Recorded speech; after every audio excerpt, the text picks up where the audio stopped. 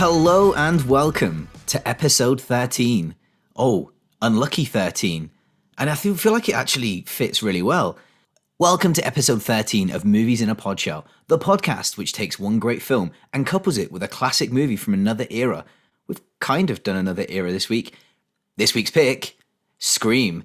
As per usual, I'm joined with my co-host, Say, hello Johnny, what's your favorite scary movie?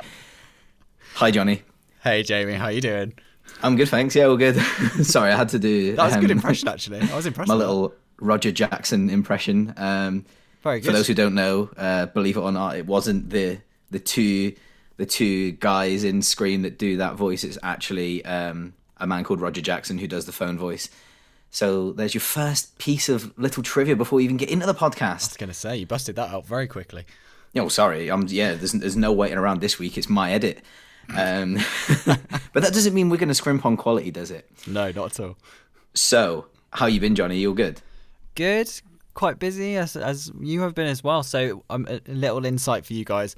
I'm filming quite a lot next week, and we're both quite busy with work. So, we're actually recording this pod only a week after the last one. So, I'm going to say already, I've not watched a great deal apart from the films for the pod.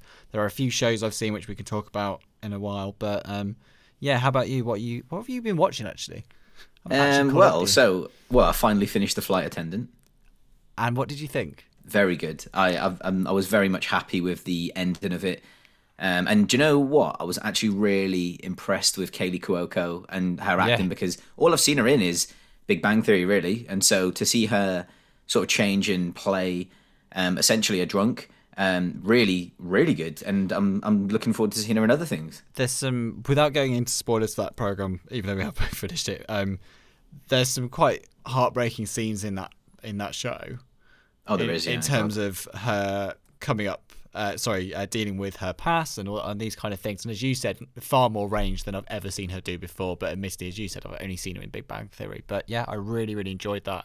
I love the style of that show. The soundtrack as well is so Bernard Herrmann, Hitchcock style, all of it. I love that. Absolutely. No, I fully agree. I then started Invincible, the animated, it's actually blasphemy for me, like it's an animated superhero show, but it's an adult superhero show on Amazon Prime. I had actually read the graphic novel, so I've read a couple of the graphic novels. It's Robert Kirkman, I think, the same writer that did The Walking Dead. So really good. I've got to say, you've watched it as well, haven't you? You've watched the first episode. Yeah, I've watched the first episode, which maybe I won't go into plot spoilers, but I just say it kind of took me on a ride for 90% of it, thinking it was one thing, and then it took quite a hard left turn, and I quite enjoyed. The fact it did that. It seemed to me very traditional. What do they call it? Like Silver Age comics, where it's all very good old Superman, and it's all very wholesome, and you know what I'm trying to say. And it's like a coming of age. It seemed like a coming of age story, very similar to when Spider-Man gets his powers and all that kind of thing. And then 100%. Yeah. Yeah, it literally punches you in the face right at the end of the first episode. But it is only the first episode, so that's got 8 episodes, 45 minutes ish. I've got to say it doesn't let up. I've watched the first 3 episodes now, and it's brilliant all the way through so far. So, but the comic's brilliant as well. So I've read the comic a few years ago. I couldn't remember much of it. There's quite a few graphic novels out though, so I've only read some of them. So then, on my day, I had a day off in the week because I'd worked a weekend day. I watched The Pit and the Pendulum, which is Roger Corman, directed by Roger Corman. It's a Edgar Allan Poe story. You might know him from lots of horror around the sort of 60s, 70s. He did The Raven, The Haunted Palace, Mask of the Red Death, that kind of thing. But they're very much, they're all PG, like 12A kind of horror. You know the kind of horror I mean, don't you? I think when Alien was in production originally and it was called Star Beast, it almost was a Roger Corman movie. I'm pretty sure. Right. I think it's one of those. And yeah. I mean, Vincent Price pretty much stars in every single one of them. It's usually something set in like a haunted house. I feel like they've used that. It's like, the old westerns where they use the same western town and just redress it. Yeah, pretty much. I feel like they must use a very similar house, like Haunted Mansion, and they just redress it every time. Do you mean the western set which was reused for Book of Eli years later? Yeah, absolutely Come feel on. like that. That's That a little nod back to our last episode 12. that was very much a set which had been left on the back lot for about 30 years, and they thought, you know what, we could crack that back out, and use it for a dystopian future. Yeah. Okay, that sounds good. Absolutely. And so then last night, because obviously it's only been a week since we last recorded. So last night having watched Scream and having been pretty smitten with Scream, I watched Scream, then I watched the director's commentary of Scream as well. So I watched it twice with the director's commentary because it was with Wes Craven and the writer. Can't remember his name off the top of my head, but one of the best commentaries I've seen, actually, to be honest. I learned so much. I was almost like, right, Scream is the best slasher ever made. Now, it's been a while since I'd watched Texas Chainsaw Massacre, so I was like, right, I want to go and rewatch that just to really cement this and double check that I'm right. When I say I'm right, it's my opinion. Classic. So Texas Chainsaw Massacre, 1974, directed by Toby Hooper. So have you ever seen this, John? I haven't, and the only knowledge I have of it is Ridley Scott quoted it as the reference point for Alien in terms of the gritty real world style and what he wanted. So in the way it was shot, and it was quite handheld as well, I believe. Is that right? Right. So it's crazy because what I would say is that Scream is, you're very much aware that Scream is a film, and it's Hollywood, isn't it? Like it's relatively not. It's quite big budget, really good production. Texas Chainsaw Massacre, low budget, gnarly 70s. Gnarly. I would say it's probably the most pure horror film you'll ever see, in terms of the way it's shot, like you just said, like a lot of handheld. It's shot like a documentary, and that's why the whole B movie aspect and the reason the fact that they didn't have much money, that all adds to the reason why it's so good and so scary, because it's like, this could happen. It's a man wearing the skin of like the people that he's murdered, and it was based on again, like a lot of things back then, were based on a real killer at the time. I can't remember his name, but Psycho was based off the same guy. Right. Do you know off by heart? No, I don't actually. So it's really good. It's pure horror. I was going to say though, sometimes people think of budget, and you talk about budget a lot because of one of your favourite films. But what I was going to say was Upgrade, for those who haven't listened to enough podcasts and hear Jamie talk about it. But what I was going to say was sometimes the limitations of a budget can actually push the creativity in different ways. So for example, Upgrade is a fantastic example of what you can do with, what was the budget, Jamie? 3 million. But genuinely, 3 million. Playing within the confines and like doing something really creative. Say something like Blair Witch. Blair Witch cost next to nothing to make, but think about how creative it was just with a camcorder and setting up a very clever marketing campaign. So it can be done. Yeah. So and so Texas Chainsaw, they say at the beginning it's based off a true story. It's obviously not really, like it's. And Vicky said to me, "Can they say that?" I'm like, "They can say what they can say based off a true story." How vague does that sound? It sounds really, really vague. They could say, "Oh, this part of the film was based off a true story." But at the start of something like Paranormal Activity, it says stuff like that, and it's allowed to be false because you're watching a film, so it doesn't have to be correct. It would just there probably is a legal disclaimer at the end of the credits telling you it's not actually real, more than likely. But aside from that, they can basically say what they want. Yeah, and so I'd recommend you watch Texas Chainsaw. Like it is brutal. Like, and when you say Ridley Scott, that really does resonate. Only because it's one of those where, like, the old school horror films where they take a while to build up. So like Alien takes, like, you don't see much for the first 40 minutes. 40 minutes to an hour, really. It's quite a slow burn, and then when it does kick in, it's actually relatively quick paced. I mean, the problem is with that is Aliens came afterwards, which was very quick paced, so it's hard to. Say it's quick, but it was. Well, it's like I always say that like Alien and Aliens are the same as Terminator and Terminator 2. The first one is a horror film. The second one is an action film. Like, kind of. I wouldn't disagree with that. I mean, we're just talking of horror films. I mean, Terminator is another example of a quite a low budget picture that did well.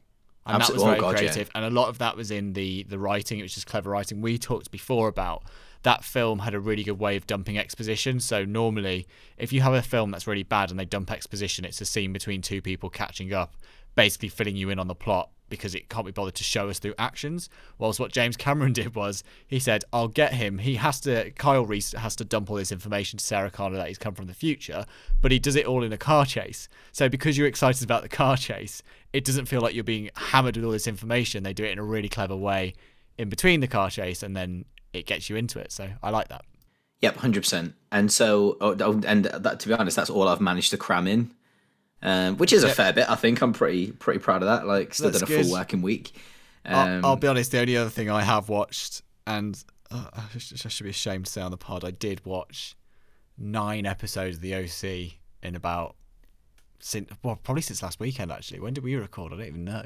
I don't know. Welcome to the OC, bitch. Well, yeah. So basically, why are you ashamed of that? Well, because I'm not sure. Do you know what? I'm not ashamed. Excellent. I love it. But what's really funny is basically two of the Rachel Bilson and I've forgotten her name, the lady who plays Julie Cooper, have started a podcast called Welcome to the OC, bitch. So of course it's about rewatching an episode, and they get the directors or the series producers in to talk about it.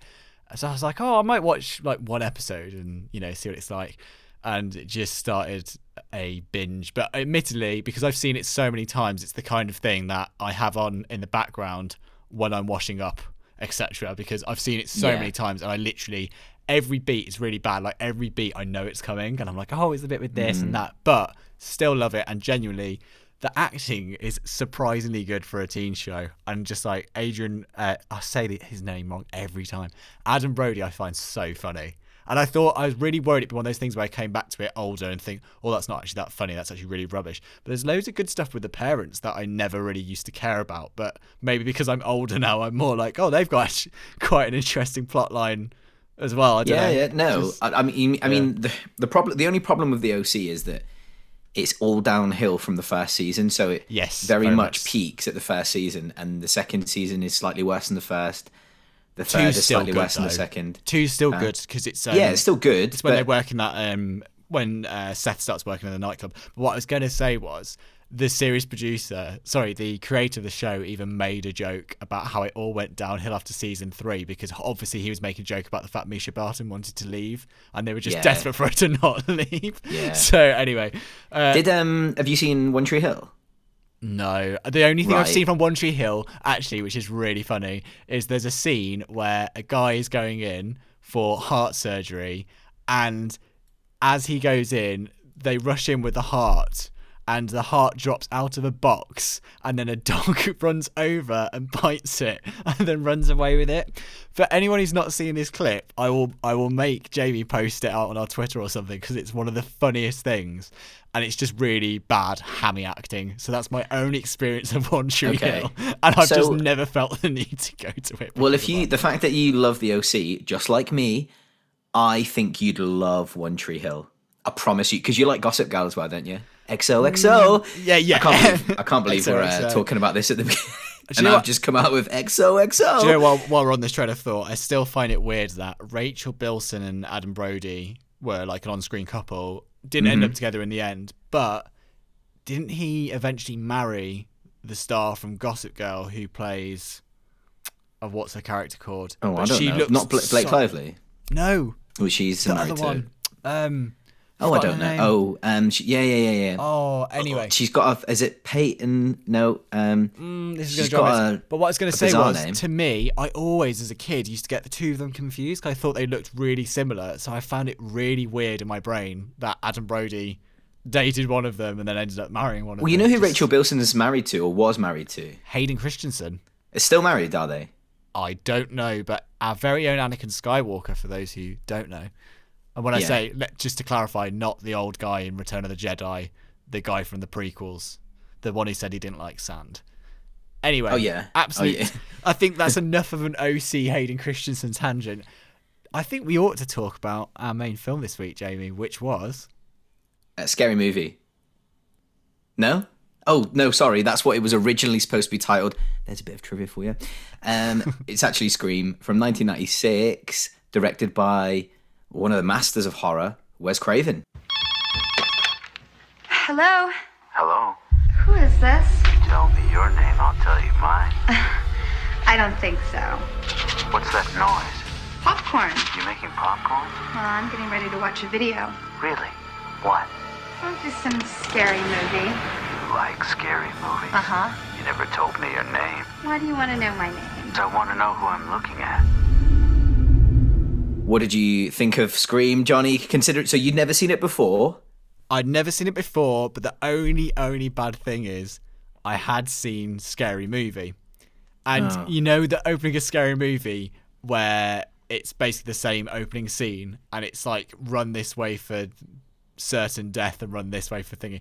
So I really had to like switch that off. But few precursors to this. Jamie picked 2 horror films for me, and as everybody who's listened to this podcast long enough knows, is I really don't like horror films. I don't really like big jump flicks. The only horror films we'd ever watched together, let's say, was Amityville Horror, Ryan Reynolds. Yeah. What else have we watched together? Not a lot. That's it. No, that's it. about it. And that was about 10. 10 years. Well, that literally was 10 years ago. Anyway. Yeah. So I'm not great into it. The only other one I'd really seen at the cinema was the Sam Raimi one, Drag Me to Hell. But Drag Me to Hell, yeah. Drag Me to Hell's great. Yeah, I actually quite like that, actually. But anyway, I was surprised how not bloody this film was. I thought it was going to be way, way more violent. I really thought it would be. And the opening probably set you up for that. Yeah, but what I really enjoyed about this film actually is I think there's a lot to be said, and we've talked about it a lot on the pod, is you don't have to see everything play out. Sometimes what the imagination thinks about is worse than what you see. And I thought this film actually trod a really the thin line between showing just enough so you knew what was going on, but I didn't actually have to watch everybody get brutally murdered, which was great for someone who's not a fan of horror films. But yeah, I really enjoyed it, and I had no idea how meta it was. I didn't realise that the film was very self-aware and was taking all... It felt almost, like Joss Whedon with Buffy, kind of acknowledging tropes of the genre and circumventing that expectation by doing something different. I had no idea it was that. I thought Scream was stabby film. Straight up slasher. Yeah, and I really enjoyed the fact it wasn't. But, sorry, what about you? Because this is a film you've seen many times. Did it still hold up? Is it still something did you have it in a high regard and then rewatched it and thought, actually, it's not as good, or I'm intrigued? So, yeah. So I've it's weird. Like, when someone says, what film do you think you've seen the most? This is probably up there. Like, this is probably in the top 10. Like, I've seen this film loads of times. That's really surprising to me. Did you used to rent it a lot or have it on VHS or, that kind of... So I had it on DVD. Okay. I didn't have it on VHS, no. 'Cause it was 96, wasn't it? So, no, I definitely didn't have it on VHS. I just remembered seeing it. I remembered thinking it was brilliant. But obviously back then I hadn't appreciated what it was doing because I was younger. Like, it's 96, so I would have been 7 when it came out. So obviously I didn't watch it then. So I must have seen it not long after. I reckon I was watching horror films with my mum, like probably from 10, 11, 12, that kind of age, which is really bad parenting. But yeah, like, I don't know what to say. Like, that's fine. I did it, and I'll go into a little bit of that later on about my childhood via the horror genre, because we've had loads of correspondence this week, which is amazing. Yeah, we've had some really brilliant questions. So yeah, I mean, so this time I feel like I enjoyed it more. Hold on, right. So this time I appreciated it more than I ever have. I would say maybe the first few times I watched it, because obviously as if no one's seen it, hopefully you have seen it if you listen to the pod, because we will go into full spoilers. This twist in this film and the writing in this film is absolutely amazing. Like, for me, like, I think we associate slashers with either maybe low budget, bad acting, really hammy. That's what we associate slashers with. That's what I associate slashers with. Bar like stuff like Halloween, which again was quite low budget, but it was just done really well. Psycho, yeah, maybe one of the first slashers, actually the first ever slasher we can talk about is Black Christmas. So Black Christmas is the first ever, we would say, slasher in like quotation marks. You've got, like, you can go back even further and talk about stuff like Night of the Hunter, but it's not really a slasher per se, but there's really Black Christmas kicked off the slasher genre, closely followed by Halloween. Yeah. So yeah, it lived up to the expectations. I probably, after watching the director's commentary, which I hadn't done before, I now feel even it solidifies the fact that this is the greatest slasher ever made for me. Like, and I don't know how many people can argue either. I'm going to be honest. Like, I think it does everything perfectly. And on that note, we should probably say the synopsis of what the film actually is about, just in case you haven't seen it or you need a recap on Scream.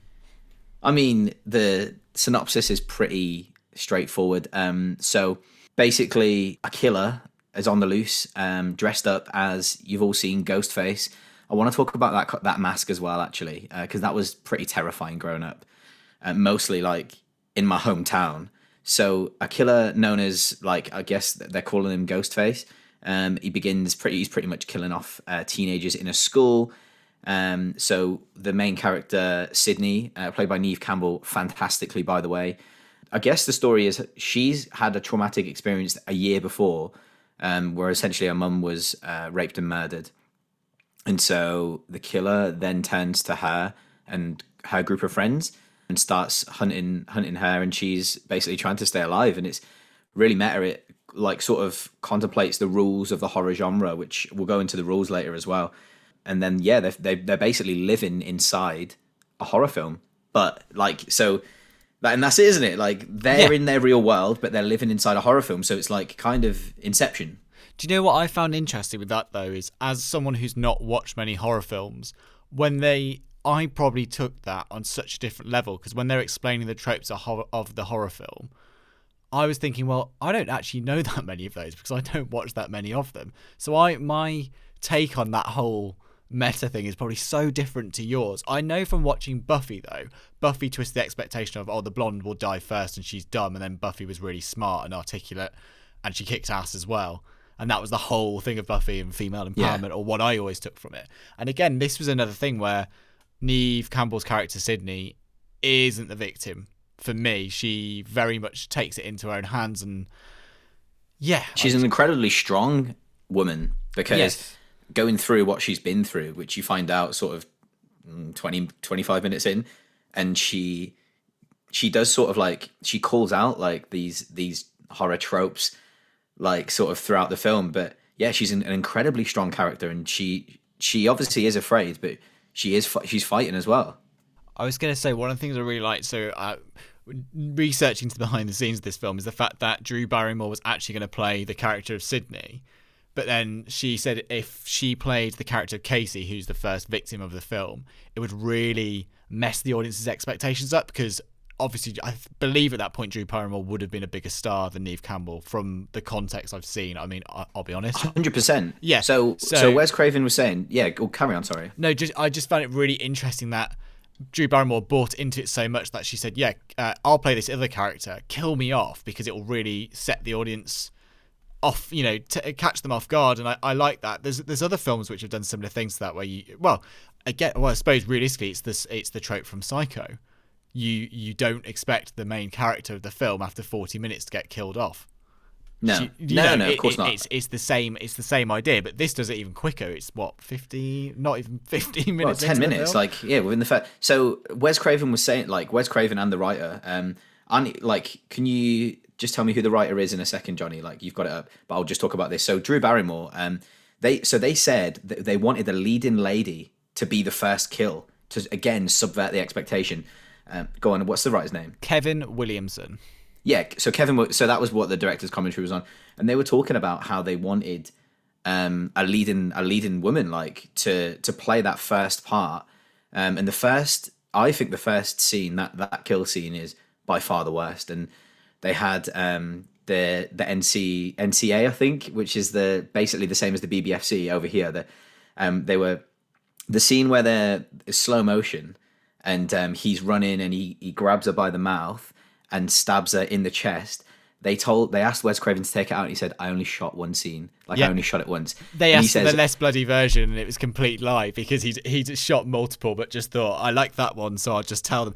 I can't believe they fell for that, because with digital now, someone will be on the hard drive on the server being like, "No, you've got it there." There's like 10. Well, it was takes of 96, wasn't it? Yeah, so I no, don't know exactly. what. Yeah, It but anyway, there'd be so reels of film, I suppose, so they weren't going to check through those.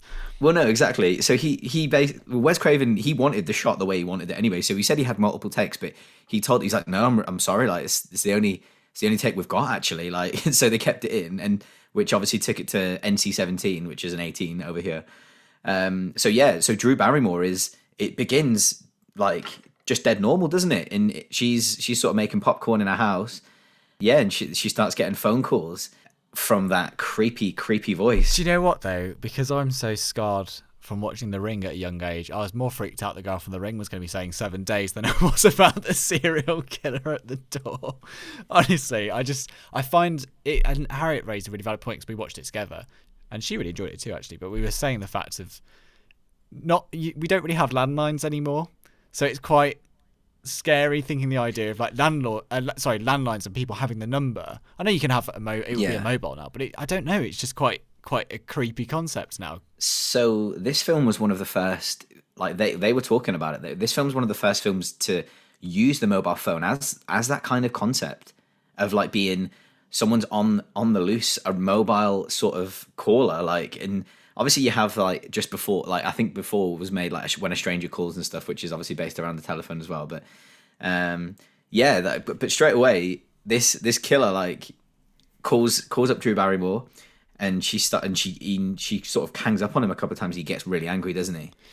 He gets incredibly angry, or we believe he gets incredibly angry, and he keeps. Well, what weirded me out with this scene is though she hangs up the phone in once and then calls back, and he gets really angry at her, and then she speaks to him quite normally after that. Yeah.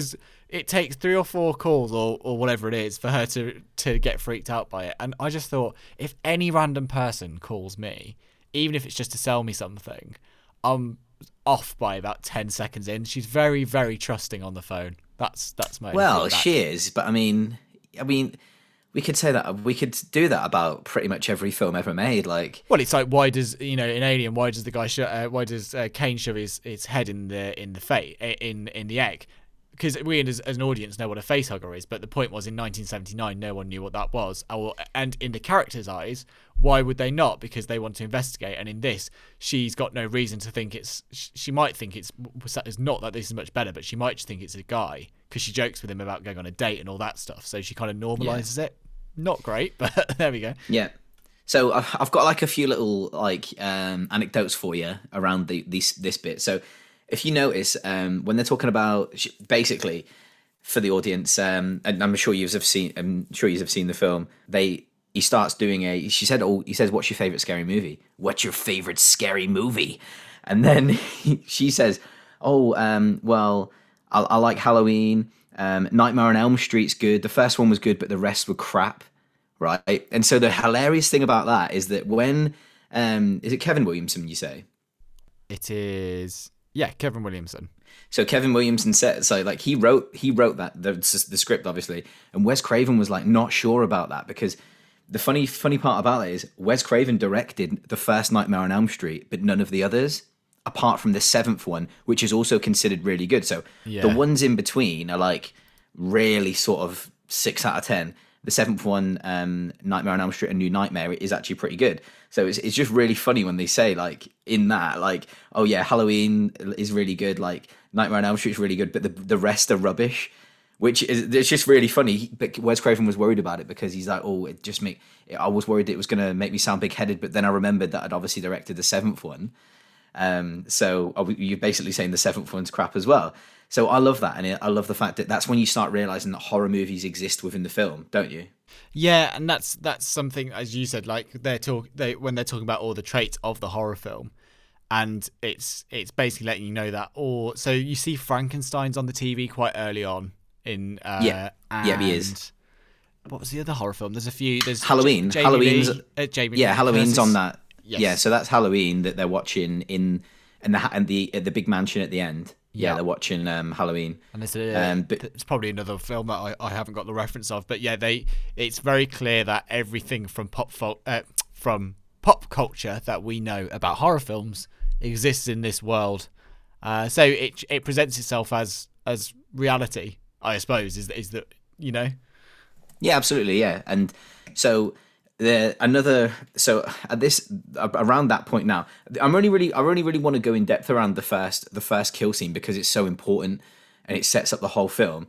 But basically, Wes Craven really had a lot of trust with Drew Barrymore. So apparently, Drew Barrymore had told Wes Craven a story, while they were filming, just saying basically, is this the animal cruelty? Yeah. And it made her about a dog being burnt alive, and she was crying her eyes out while she was telling him. And so when he needed her, they did this bit. So there's a piece when basically Drew Barrymore says, my boyfriend's big, he plays football, and he's gonna kick your ass, and he's like, yeah, well, why don't you turn on the patio lights? And lo and behold, Drew Barrymore's boyfriend's sitting there and he's been beaten up. That reveal shocks me, actually. I'll be honest, the film didn't make me jump as much as I thought it would, but that bit did twist me in terms of I didn't see that coming. That was a good shot, and the actual, well, we're not there yet, but later on when we have the reveal of who's who. I want to know how you felt about that. Actually, I'm really excited to hear. And how it wasn't you who felt I about expected, but anyway, we'll chat about that. When we Oh, get okay. there. So this for me, this is why this is so exciting for me because I've seen the film so many times, I can't remember how I felt and who I thought the killer was, and so that's why I'm really excited to see you with fresh eyes be like, oh, this is what I thought. This and that. Because for me, it's really obvious now. Like I'm watching it all the way through, and I'm like, that's so obvious. Yeah. And I don't. Obviously, you keep thinking Billy's the killer all the way through because of how he keeps popping up. It's really weird, isn't it? And they even make the joke of, usually they actually know who the killer is in the first act of the movie, but then they get disproven and then they come back in. They even call themselves out. Cool. Yeah. Like the trope of the film, and that's why it was so clever. So, yeah, one thing I want to talk about from that opening scene, I know we're focusing a lot on the opening scene, we're not doing play-by-play, but... No, but it is important, though, because it's such a visceral... Yeah, absolutely. But what I was going to say was that I think you're right is the most brutal bit of the film. That is the bit that was the most 100%. jumpy. The first time you see the ghost mask at the window and it pops out at her is genuinely a good use of a jump scare and properly scary. But what I really enjoyed was, let's be clear, the intensity of that sequence is really good because your heart is pounding. You are following through, and I thought, following Drew Barrymore's character and really rooting for her. But when she eventually, the chase leads to outside, doesn't it? When she's running away, the shot you've talked about, which is in slow motion, is really brutal. But because they slow it down, the motion of the cape and stuff is it makes it look like a. I always thought as a kid that the Scream mask was like the Grim Reaper because of having the black hood and stuff. And that moment when he lifts the dagger up before he stabs, it looks, it's not the same, but they have the dagger like a medieval castle. No, but what's it called? That they normally have the Grim Reaper. They have like a scythe. Yeah, for a split second, for me, it looks like that, and that imagery is quite iconic, isn't it? Quite iconic and stark anyway. But what interested me is we were talking about how the rating system made them change certain things, but afterwards we see Drew Barrymore's character, Casey, is hanging from the tree after she's being killed. That actually wasn't Drew Barrymore. It was funnily enough, it wasn't Drew Barrymore. It was a model. What do you call it when they? It was a model. No, not a model. What do you call it when they a dummy? Essentially, a dummy. Yeah. Well, essentially a model. I meant model as in I meant model as in dummy. I meant like a prosthetic dummy or whatever it would be. Yeah, that's what I meant. Yeah. What was crazy was that shot. It kind of speed ramps up to the tree, so you don't see it in slow motion normal time. It's because the studio thought it was too graphic in real time and too graphic in slow time. So what they did was removed every other frame. So that's where the MTV kind of speed ramp comes from. Yeah. Because it makes it, you can't quite see it, but you get the idea of it's not nice. And I thought that's a really interesting thing because there's a few uses of that in the film where they have, I would say speed ramp. Sorry, to explain what a speed ramp is, if anyone doesn't know, in a film, it's where you take a film going from normal motion. So let's say it's 24 frames per second. And when that plays back, that looks like real life. And then if it suddenly speeds up, like imagine clicking fast forward on a VHS player back in the day, or even on a DVD player on Netflix. Yeah. That's basically what the ramp is. And then it returns to normal speed. So what this clip basically does is they remove every other frame. So it looks, as Jamie said, it's quite jittery, but it's jittery so you can't clearly see the grimness of the hanging, basically. And again, that was a rating thing to get it down, because they did get it to a 15 in England. I'm not sure actually what they got it down to in America, but that was apparently one of the concessions they had to make, was doing that. And apparently one of the ways they were able to get the rating reconsidered was saying to the studio, think of this as a comedy, not as a horror film. Now I would say it's a black comedy to me more than anything. There's definitely funny parts of it, yeah. Because it reminds me of something like In Bruges is a really dark film, but it's still a black comedy. Do you know what I mean? Yeah. But obviously, yeah. I'd say that's funnier in other ways. But I don't know.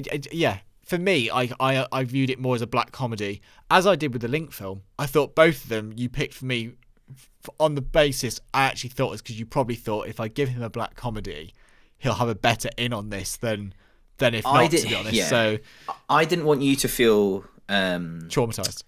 Yeah, so and do you know what's funny, right? Actually, friend of the show, friend of mine, Kim, she actually chose the pairing for us. Okay. Because I'd spoke to her about it, and I was actually going to choose Funny Games, which would have probably broken you.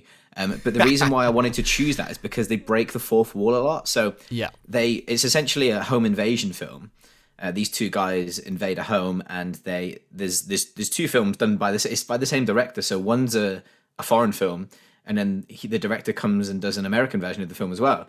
But it's a really uncomfortable film, and they break the fourth wall. So they look at the camera, like just completely break it. Look at the camera, straight at the camera, and say, "Oh, you having fun yet?" So that's why I was going to use that, because it's a bit more like it's a good link. For people who want an example of that, think something like Deadpool. Deadpool does that a lot, doesn't it? It's like, oh, absolutely, yeah. Here's Hugh Jackman. How funny is this? And making jokes about Wolverine and stuff. So that's what breaking the fourth wall is.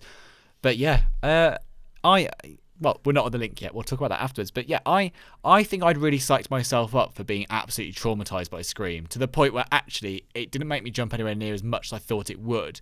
But what I enjoyed was the fact that I hadn't guessed who the killer was the whole way through. Oh, that's so good. And that's why the film's so good. Can I tell you who I thought it was? And yeah, give you my logic. So when I watched the film, I thought that the killer was Officer Dewey, because he had motive on the basis of the character he played. They belittle him in the his sister. Yeah. She belittles him in front of all his colleagues, and he's really uptight about it. And there's a few scenes where it lingers on him looking off camera, and it could be he's investigating the thing, or it could be he's up to no good. There's another scene where he's actually a sweetheart.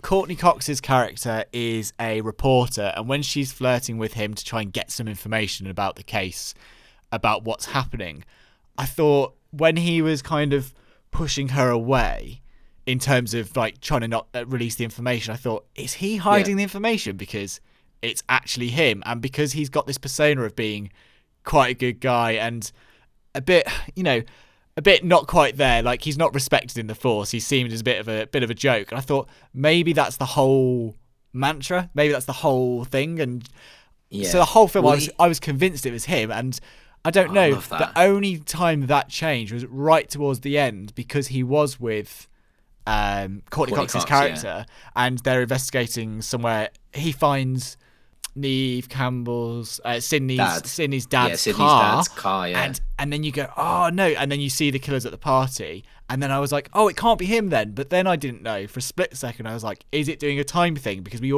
already talk about there's a time delay, so a camera's stuck into the party by I keep going to call her Monica Geller, which is terrible, by Courtney Cox's character. And I thought, oh, on the delay, is this going to be a trick where actually it's a longer delay? Do you know what I mean? I just thought, so I was completely shocked. I can say this because you've all watched the film, when it's revealed that it was the Billy. two, Billy. Billy and his mate. What is his mate called? He's the guy from Scooby-Doo. Right, so when you said, like, when you're talking about Dewey, that just reminds me of Scooby-Doo, because it's like, if it wasn't for you pesky kids, like, because you expect, you don't think it is him because he's the nice guy all the way through. But No, but I didn't trust him. I just thought he I don't know. That's surprising. And also, that really is surprising. I tell you what scene gave it for me that I thought it was him. You know, at the start when Neve Campbell, after she's been attacked the first time, she gets a phone call when she's at a friend's house, and when she's at the friend's house, he's not available until immediately afterwards. Then he runs out and he looks a bit shaken up. Yeah. And I thought, has he just made the phone call, hung up, and then just run in? And I don't know if the film was trying to make me think that, or if I was just overthinking it, and then I got into it. But that's what I enjoyed from it. But not you. So you didn't think it was Billy when? So like the scene directly after this poor girl gets murdered, it cuts to and Neve they're Campbell laughing and joking about stabby or slashy or well, something. no. So that's the next. So this is bad. Like, I know the way this film plays out, like dead easy, like, because I know every single, because I've seen it that many times. But the bit where Neve Campbell, she's in a room and then Billy just appears at the window. Do you know the bit that I mean? Yeah, I do. That and he just appears like dead. He just jumps in. And you just feel like he's dead dodgy at the beginning. You and you're do, like, but I thought it was too like obvious. It was that classic trope of, oh, it can't be him because it's Act 1, and then it turns out it is him. But yeah, he's got a sinister look about him. I can't say otherwise. He seemed a bit dodgy, but also the reason he sneaks round to Sydney's house on that evening is so he's got an alibi for why he wasn't the killer of Casey, which I couldn't clock on to the end of the film because I didn't know he was the killer. But when I thought that, I thought, oh right, okay, that makes sense. Yeah. And we see then that like Neve Campbell is like. So the thing that I loved about this, and we'll talk about it in a bit, is that the first film and the linked film, the character profiles are almost parallel. So Neve Campbell in this is like, she is, I guess, quite shy. You can tell there's something wrong, and so then Billy, like, essentially every time I see him, he's trying to like make her feel guilty for not having sex with him. He's a horrible guy. He's shaming her. Basically, you're told that since her mother died, that they have not had a physical relationship, basically, is the implication. And I love the way you put that. It's so, I don't know, so delicate, so delicately put. Yeah, they've not had a physical relationship. So but he is basically playing off of her emotions, being like, you know, you can't. He says, my mum and dad separated, and I got over it, and so should you. And she's like, well, my mum did die. And they weren't separated. Like, you know, she did get raped and murdered. And he's just not bothered at all. And you get the idea at that point he might be a bit of a sociopath. The fact he just can't even relate or doesn't seem to care about it at all. Well, we find out he is a bit of a sociopath. That's true. So that in that scene, that's the first time when we hear Billy make a film reference. So he speaks about The Exorcist in that film. Love it, because as soon as that scene's over, we see this big crane shot going into the school, and Linda Blair is there. Who, if you don't know who Linda Blair is, she is The Exorcist. She is in The Exorcist. Is she the child, or was the child? Yes, yep. I love that.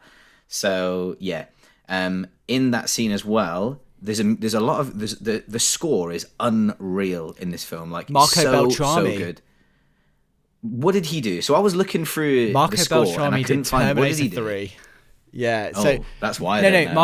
Marco Beltrami did a lot of action films in the 2000s. So he'd do stuff like Alien vs Predator. He did. Okay. I believe he most recently did Logan. I think was him.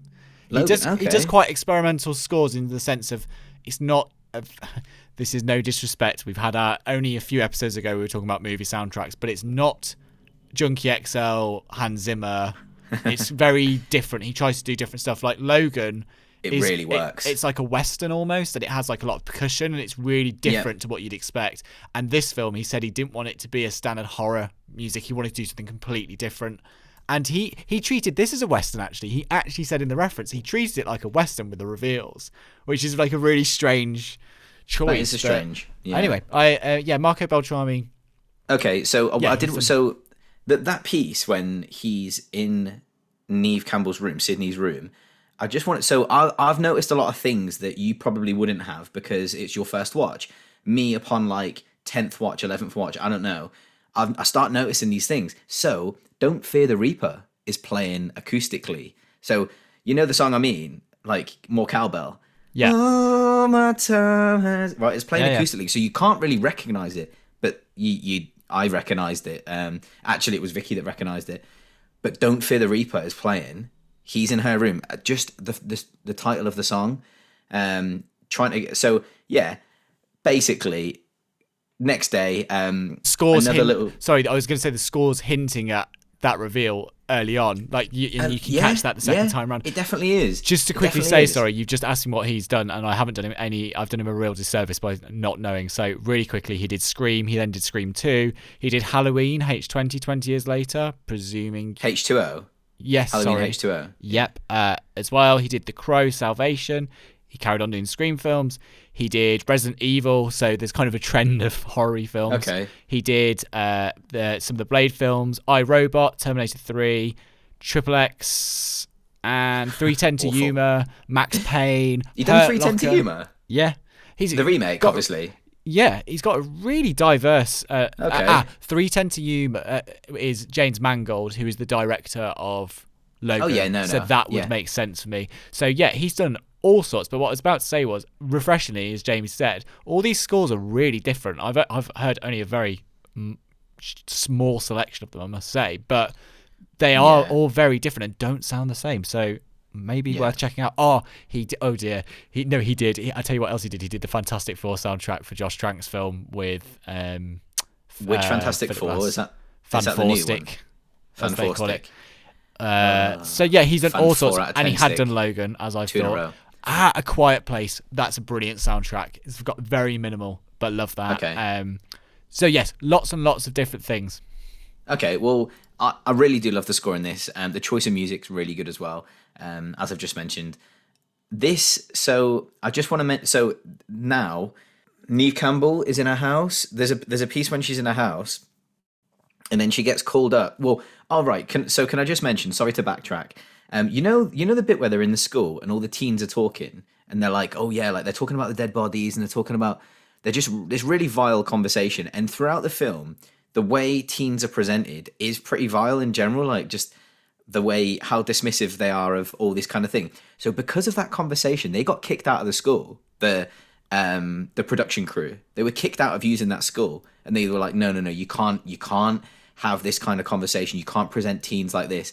And Wes Craven was like, well, that's just the way it's going to be, and they kicked them out. Yeah, they are all very cynical and very world weary for teenagers, to be completely honest. And It's all it's horror. It's horrible, isn't it? but there's even a chat about, at some point in the film they reference about that's what horror films will do to you, and they're even like, do you remember with the video but they defend it, nasties don't and, they? And they're saying, this isn't what am I trying to say? They're basically, it's the parents. Horrors don't make killers; they just give killers ideas. That's what he says. That's what Billy but said. The head teacher's really great. I love the head teacher where he's just like, What's the Fonz? It's the classic. Back in my day, there would have been none of this, and you guys have no idea.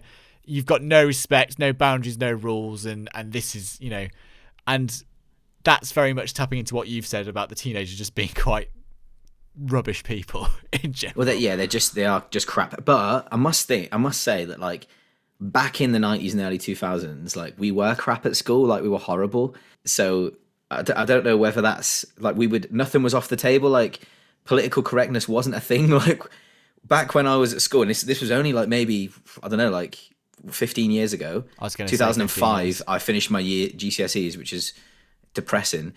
We would like the language we used and the things we talk about. It wasn't even.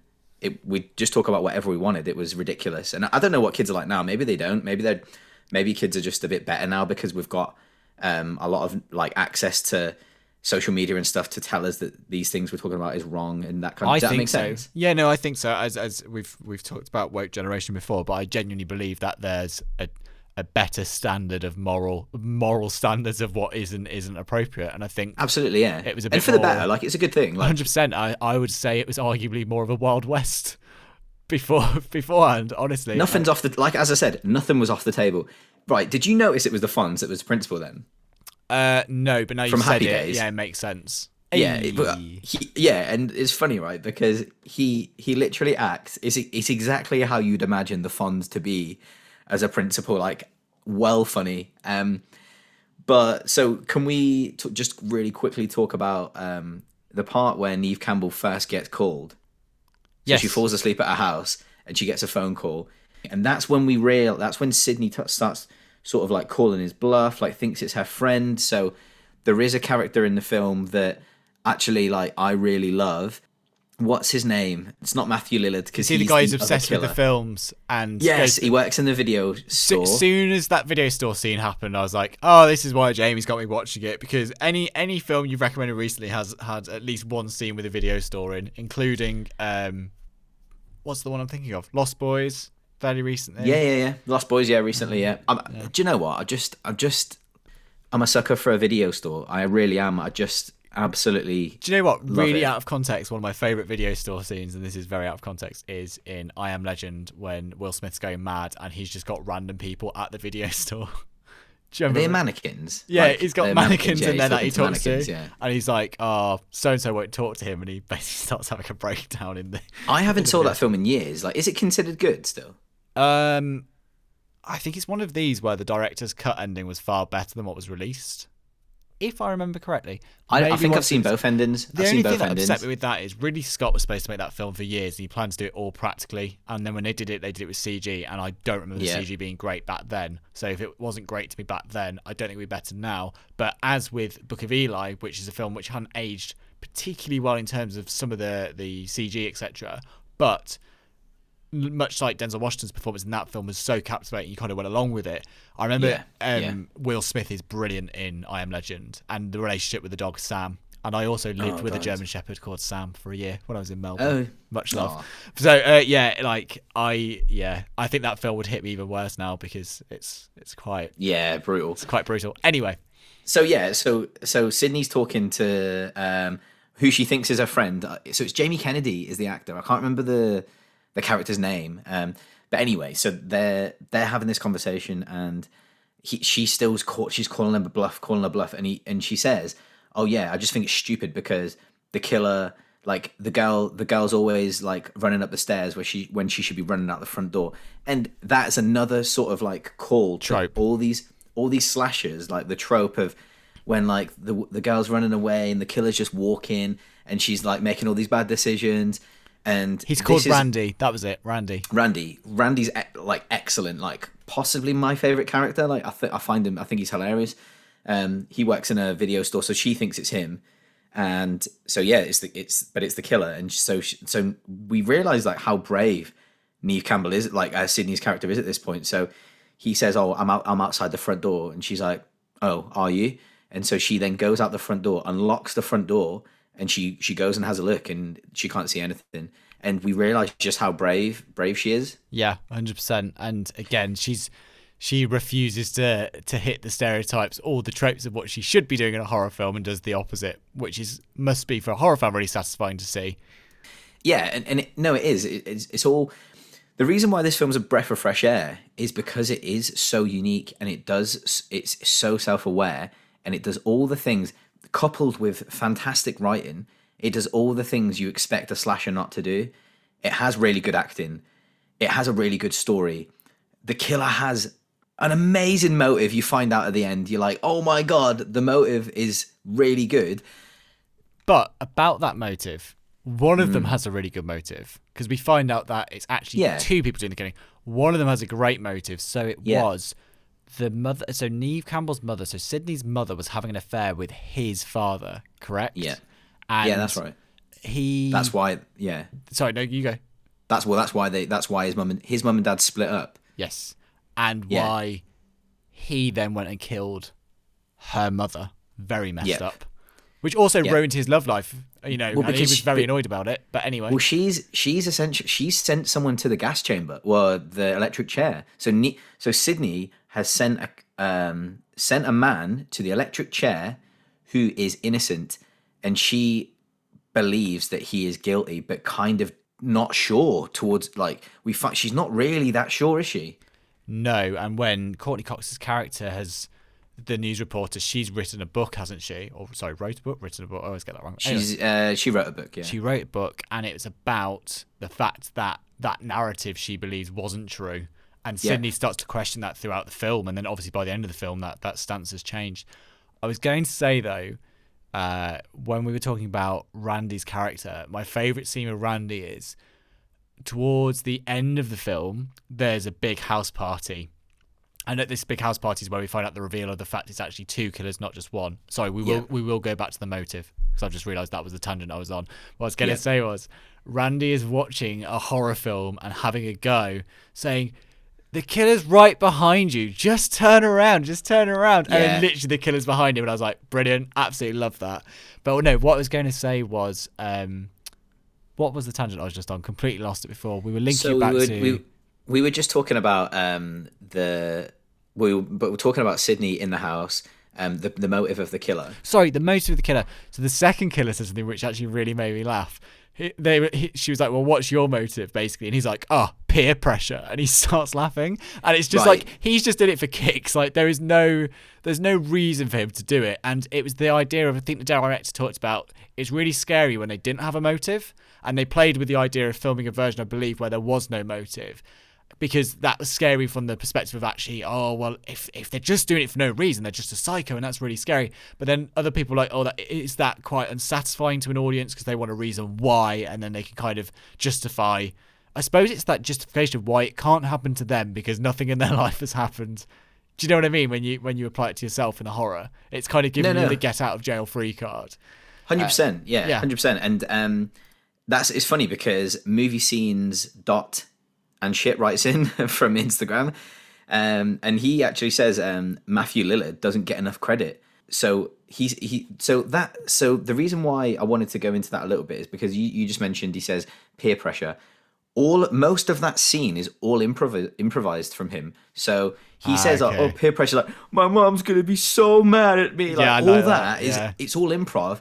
The piece when Billy throws the phone at Matthew Lillard, I saw this. It sticks to his hand because he's covered in blood and stuff. It sticks to his hand during filming, and actually hits him in the back of the head. He was supposed to throw it at the table, but it hits him in the back of the head, and that's improv. When he says, "Oh, you hit me in the head, man!" Like, that's all improv, and it's so clever. Like he does a lot of that during the film. I liked with his character as well, though, that I watched the video and it was analysis of working out who killed who at what point. Because obviously the first time I watched it, I just thought nothing of it. But they have 2 very distinctive styles. One of our writers actually wrote in something about that, actually. But the way they hold the knife is different. So the boyfriend, when he kills, he stabs, then strangles. Whereas the other killer raises it, I think with... I don't want to get it wrong, but one raises it with one hand, one does it with 2. Basically, is the idea. So they have a different style. I don't know, stance, whatever you want to call it. JLE _likes_stuff listens to the show and writes in from time to time. He says, "You can tell which killer is which because Stu wipes his knife with his gloves. Not a verified theory." So that whole ritualistic wiping of the knife, Wes Craven and the writer. Why do I keep forgetting this guy's name? Williamson. They said that the idea of the film and the naked blade wiping off the thing, it's just something they started doing and carried on with. That's really iconic as well. Like that it's kind of. It's also quite creepy because makes it seem really mundane because you're going on to the next one.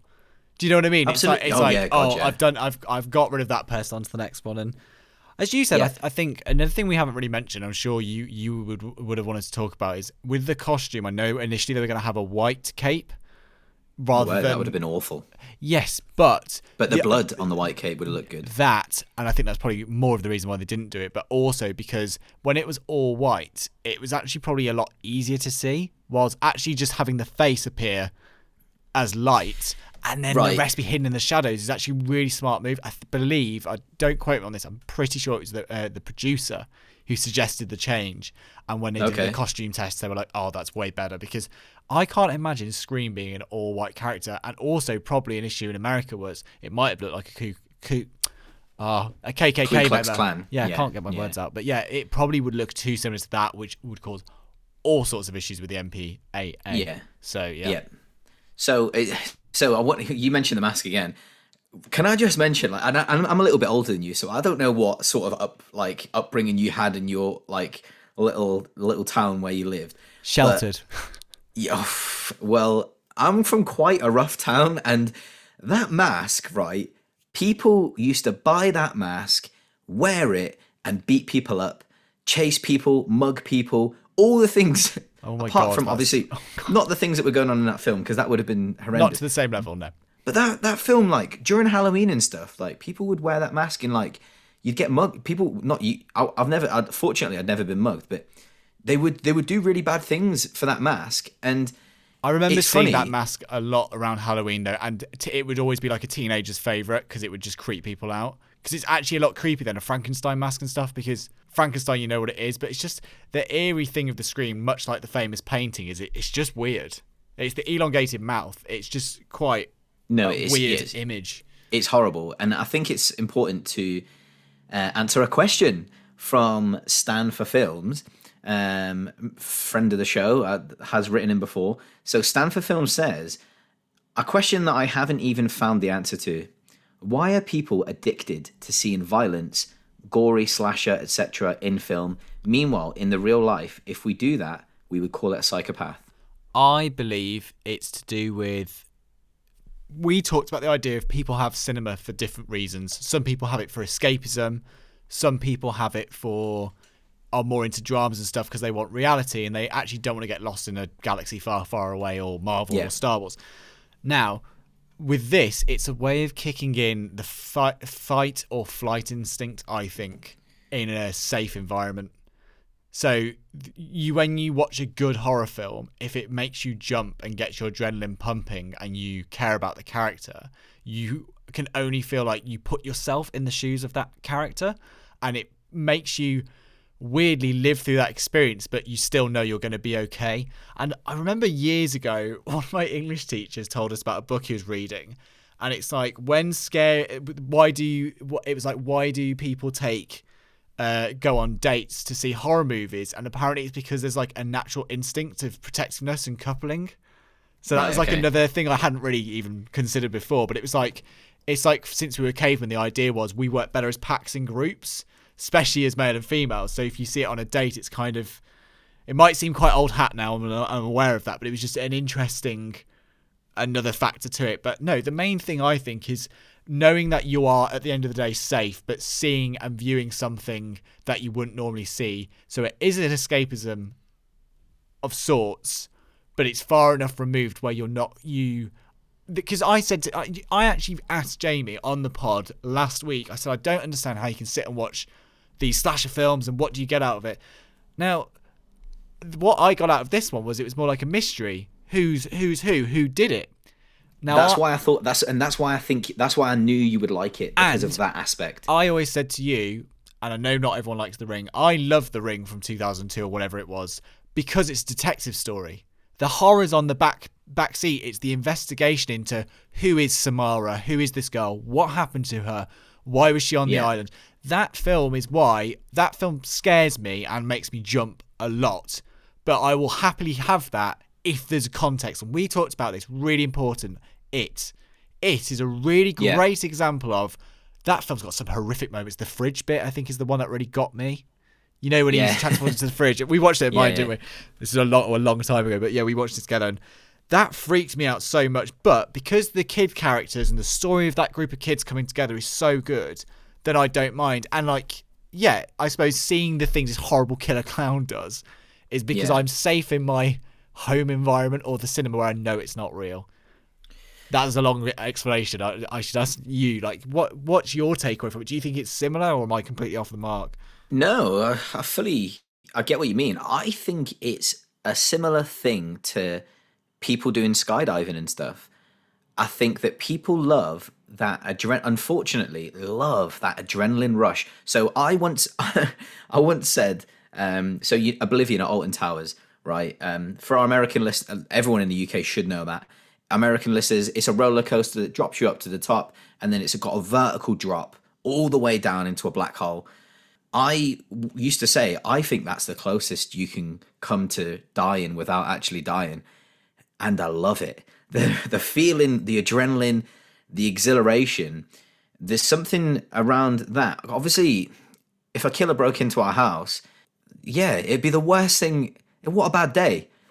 I mean, that is the understatement of the year. But what I was going to say as well was, it's the idea, and it sounds really cliche, and I'm really sorry, but it makes you feel alive when you watch a film, and it makes you visceral reaction. Like Psycho, 100%. no matter how many times I see it, and yes, it is dated. I'm not going to say it's still the scary slasher, because obviously it's not. We know what to expect, but it's still so visceral, that shower sequence, from what you don't see and what it makes you think about the experience. And it still makes you the next day when you go in the shower think, what if someone did come around the corner and I can't see it, and all these things.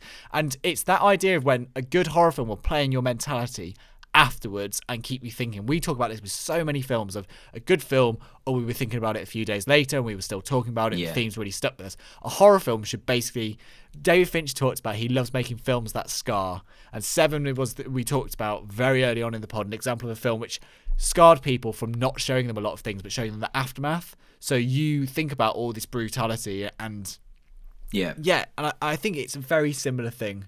Well, films that invoke emotion. But are you terrified of the sea? Yes, I've seen Jaws, and then went to try and go swimming in the sea in Australia and didn't feel like I was. Are you terrified of the sea? Yes, it can kill me. That's what I mean, though. The whole thing around these things that I guess scare us, like it gives us like things that make us cry. So I always the films that leave such a big impact on me are the films that make me cry, because it invokes that emotion. The films that scare me to death, which not really much scares me nowadays. I think the most scared I've ever been in the cinema, I went to see Paranormal Activity with my brother. That was terrifying at the time. And so that's what I mean about when I was talking about Texas Chainsaw Massacre. I can't imagine sitting there in 1974. This has never been really done before, and seeing that for the first time on screen. But my God! Would it have been the same as something like Psycho, when an audience had never really seen anything like that, and it's like, oh my God, we're watching someone being stabbed in a shower. And then another one, Alien, was people complained because of it really affected pregnant women, because it's like this horrible birth sequence. Well, anyway. But what I was going to say was, it's visceral reactions, I think. A visceral reaction where a horror film is one of the only kind of films which, like you said, an emotional film might make you cry or what have you, but horror films make you feel alive because your heart will jump and will get you going, and you do get an adrenaline kick. And actually, I'm now starting to understand that, because even in a really good action film, we're so pummeled with good action, even on TV these days. To genuinely get your heart racing, you've got to do a lot. You've got a lot of work to do. While a horror, for me, you've got to do a Mad Max or The Raid. Yeah, but for me, The Raid I found exhausting, though. I really enjoyed The Raid, but the first, hour was just non-stop, wasn't it?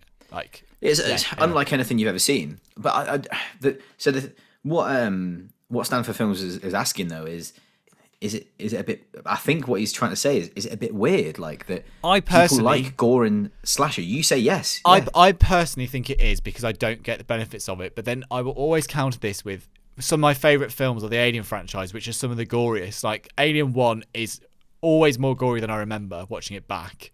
But even like Alien 3.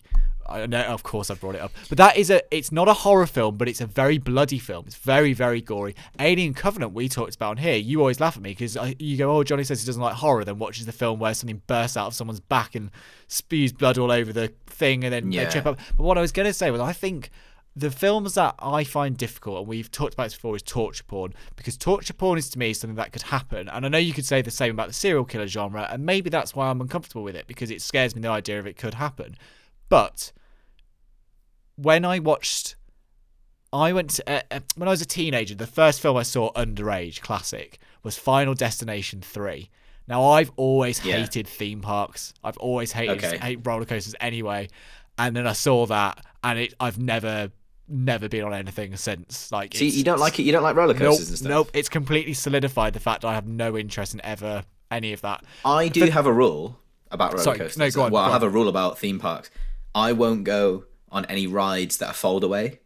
So you know when like understood, you get a fare and they just like set up a theme park, I'm like, nope. Yeah.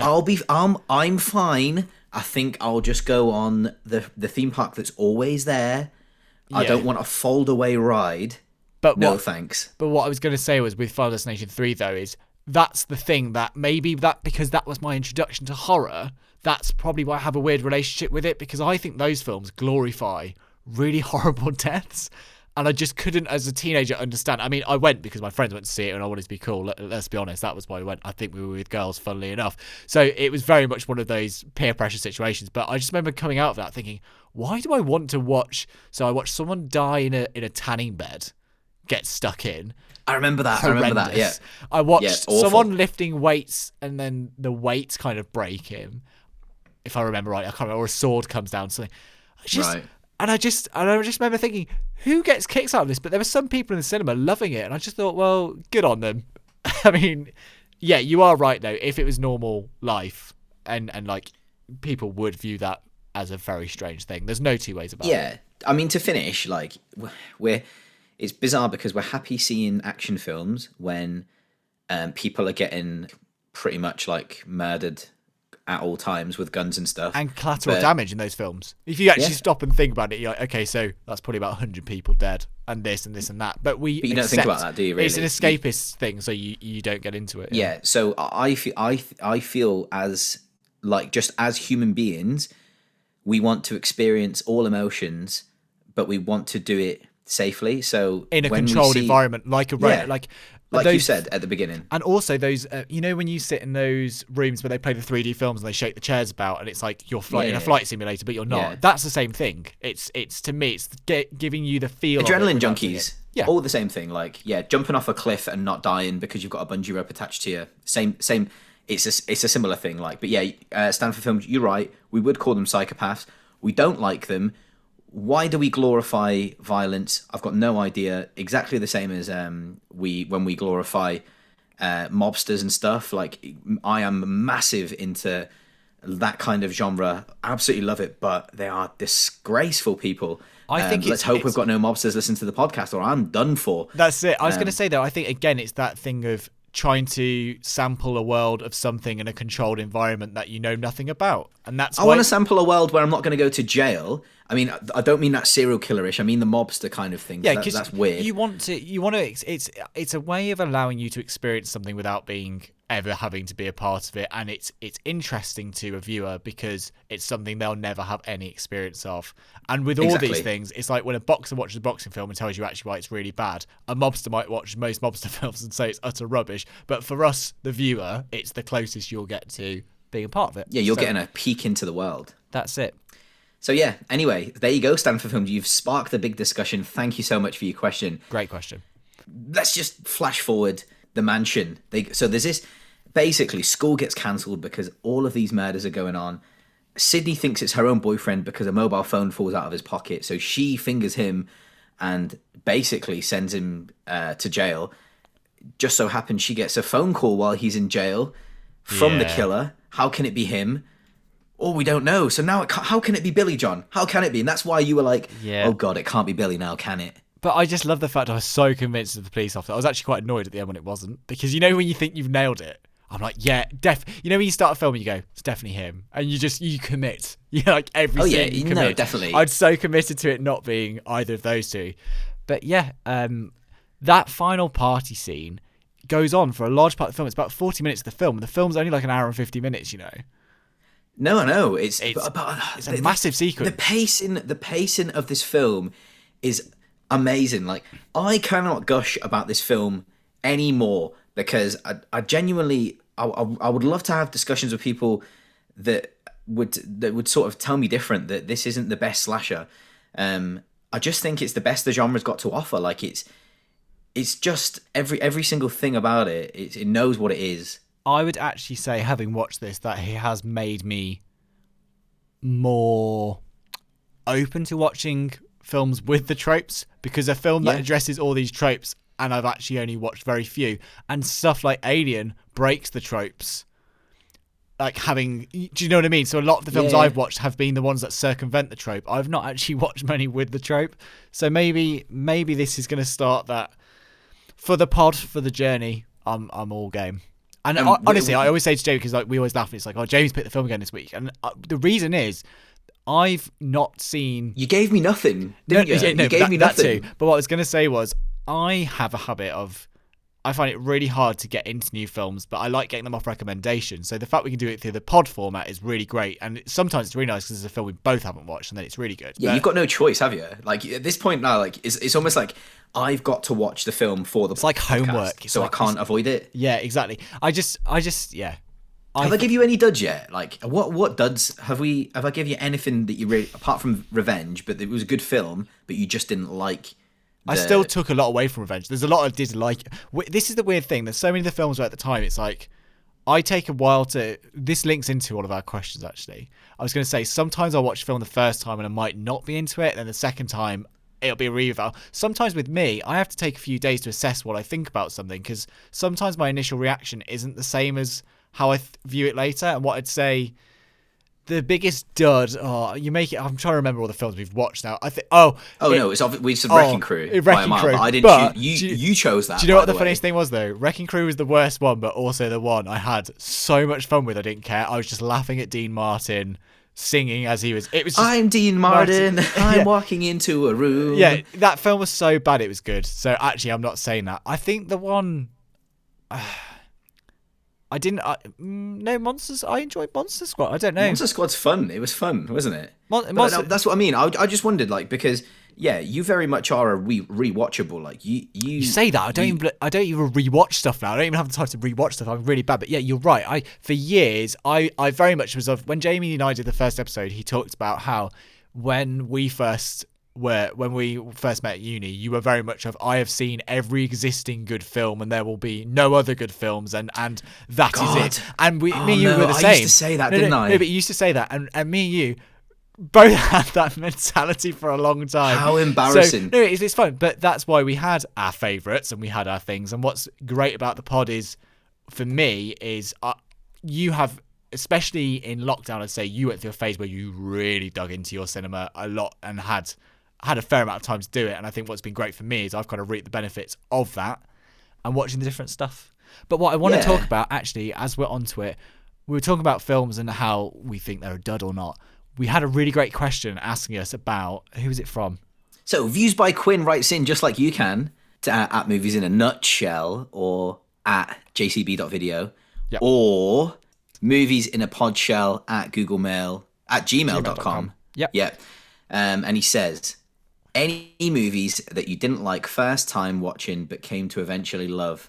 Johnny. I've got 3 and they're all really controversial. So actually I might have 4. The first time I watched 2001: A Space Odyssey, I thought it was dull. I thought it was boring. I thought it was slow. And then I watched it as a teenager. I was probably 12 or 13. Then when I kind of realised, when again, it's not very story based, it's theme based, and when I understood the themes more as I got older and read the critical analysis of it, I enjoyed it far more. I also think it's one of the most visually spectacular, purest cinema experiences ever. I love it. The second one I was going to say, another sci-fi, was Blade Runner. The first time I watched Blade Runner, my dad had said Blade Runner is this really great film, and I was really excited to watch it, and it was slow. Again, it was really slow paced. And again, as I've got older, I'm a lot better with slower paced films because, getting into Hitchcocks and stuff at the time, they were considered probably quite fast paced, but a lot of them are quite slow. For example, The Birds is quite slow paced. Vertigo takes its time. It's 2 hours, 20 minutes. And that wasn't really a thing than No, for a of film course of not. that That's style. like really long. Yeah. And we talked previously about Spartacus, which again, like, admittedly the epics were longer, but I've got a lot better as I've got older. Spartacus. Yeah, I've got a lot better as Sorry. I've got older with slower films. So I think a lot of the films that I didn't like when I was younger and rewatched and then came on to love were slower paced films. I think maybe that's just says a lot about attention span as a teenager to growing up. But a film I saw when I was an adult, I can't remember what year it came out now, but La La Land, the first time I viewed it, I didn't love it. I was really, really frustrated with it. Weirdly, one of the main reasons I like it now is the fact that it is basically a 1950s, 1960s musical with all the benefits of modern technology, filming it in 2000, what was it, 15, 16? I don't know. Like, modern day is the point. I think it was 2016. Yeah. 2016. And I wasn't mad. The first time I heard it, I wasn't really into the music that much. There wasn't a song which I really took away from it. But I was also frustrated by the ending. I'm not sure if we're going to go into spoilers for the ending for that film because we've talked about it a few times. But the point being, shouldn't. it didn't end the way I wanted it to. But then I realised a very key thing. That was the point. The whole experience of the film is this emotional roller coaster, without going too far into it. And then when I watched it the second time, I realised that I had remembered a lot of the music. I did like the music. The choreography is amazing. I got really into Damien Chazelle, having then watched Whiplash, having then watched I always get it wrong. First Man, the First Man, one. Yeah.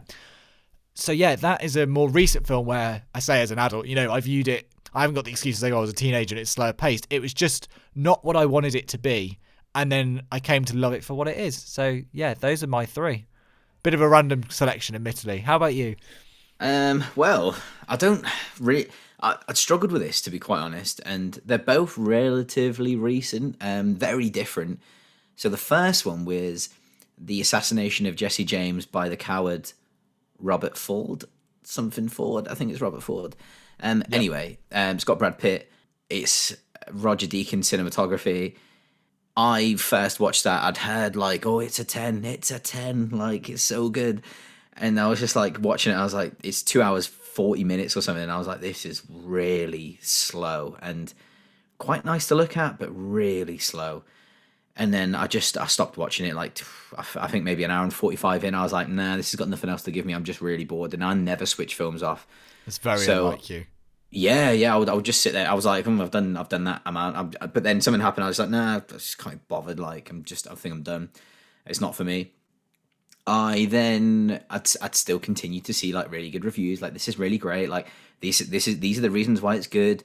You should really watch it. Like, it's not. I think maybe I was going in expecting something different. So I went in a second time with new eyes. I went in like a little bit refreshed, knowing what I was going in for. And I think when I went in with those different expectations, I enjoyed it far more. And it's actually a fantastic film. You really should watch it, John. I think you'd love it. I think you were probably originally, it was around the time stuff like 3:10 to Yuma came out. So you probably might have had the idea of another Western coming, that kind of style. And then it's very much. I just expect, from what I've seen, it's from a the character trailer, study. It's not that kind of thing. It's a lot slower burn. Sorry, it's a slow burn. It's a character study. That's where I was with that. Another film that I didn't like at first was a film called The Mutilator. In America, you'll know it as, I think it's called Fall Break. The reason why it's called that is because it's got an incredible song that pretty much repeats throughout the whole film. The song is called Fall Break. It's The Mutilator is a slasher. Obviously, I brought it up because of the show. It's terrible. It's absolutely terrible. It's a 5 out of 10. There's a scene in there where they're like searching around the house, playing like hide and go seek, searching around the house. It's blatantly daytime outside, but they're pretending it's night. I remember you telling me about this. Was it is it the 70s one that you got on yeah, the Blu-ray? Yeah. I think it might be 1980 it was released. Okay. I'm sure it might have been 1980 it was released. I mean, I'll be very impressed if it was. Can you check for me? Yeah, but yeah, so that is, I watched it and I was like, oh, this is really bad. And then I'd sort of like weeks later, I was like, actually, do you know what? Like, that was so much fun. It was very, very, very fun, really stupid. All the tropes you'd imagine, like we've been talking about the whole episode, just like Scream was talking about. all those kind of tropes. But it was caught in the midst of all that slasher genre. Like, but yeah, really fun. What year was it, Johnny? You're struggling, aren't you? I really can't find it on IMDb, and I'm wondering if what did you say it was called? It was the Mutilator. Mutilator, yeah, or Fall Break. Oh, Fall Break is what it says. 1984. 1984. Sorry, same year as James Cameron's Terminator. Wow. Yeah. Well, Good there year. you go then. So, and they're the only two films I could really think off the top of my head. Like, if there was films that I was really expecting to love but didn't like at all, like Inherent Vice. I watched that not long ago and really couldn't tell you what it was about, to be honest. Paul Thomas Anderson, like, couldn't tell you what it was about at all. Have no idea still. If someone can describe the plot of that film to me and allow me to understand it, I would love it, because everyone seems to love it. Is that the Ben Affleck one? No, Joaquin Phoenix.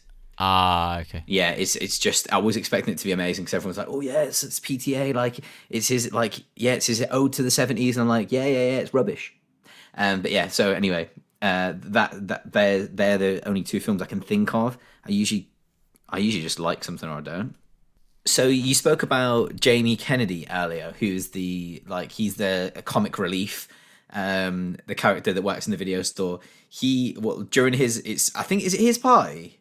I'm sure it's his party, isn't it? I didn't think it was his party. It's the guy. It's I've forgotten his name already. The guy who plays Scooby Doo. Oh right, yeah, Matthew Lillard. Sorry, the guy who plays Scooby-Doo. So it's Matthew Lillard's party. Scooby Doo. He plays Shaggy, but anyway, it's his party because his parents are away, and he said something about his parents are away for a week, and that's why it makes sense that Neve Campbell, Sydney's dad, is has been kidnapped at their house. Yeah, can I just say the nuance of Neve Campbell's acting throughout this film is unreal. I think that she is, and I know I keep mentioning bad acting in slashers, like it's just the way it is, unfortunately.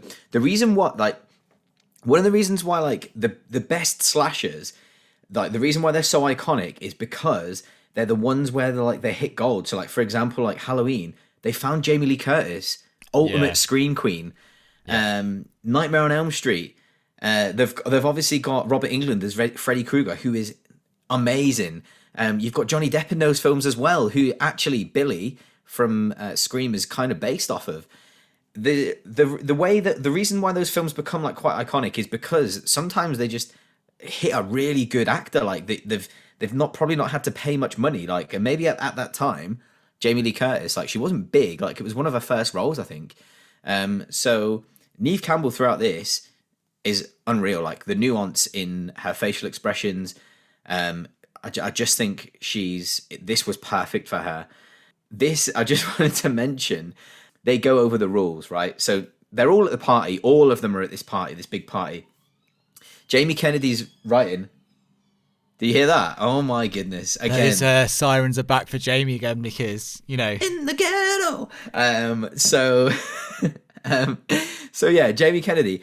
So he's like, suddenly he's like, guys, to survive a horror film, there is a very simple formula. And he's like screaming at his friends. It's like, this guy's nuts. He's like, rule 1, you can never have sex.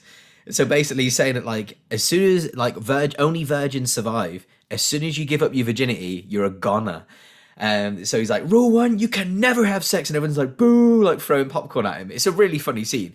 He's like, rule 2, never drink or do drugs. And everyone's like, cheers, like although cheers. And it's really, really good.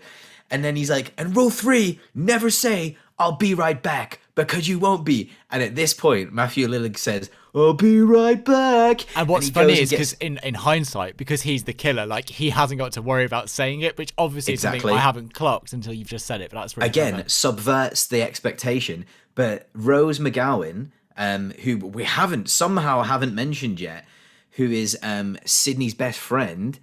So Rose McGowan plays a character called Tatum, right?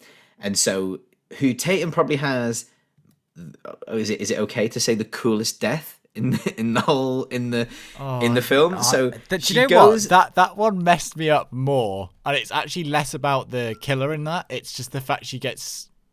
So you're gonna like this. You're gonna like this, right? So Tatum.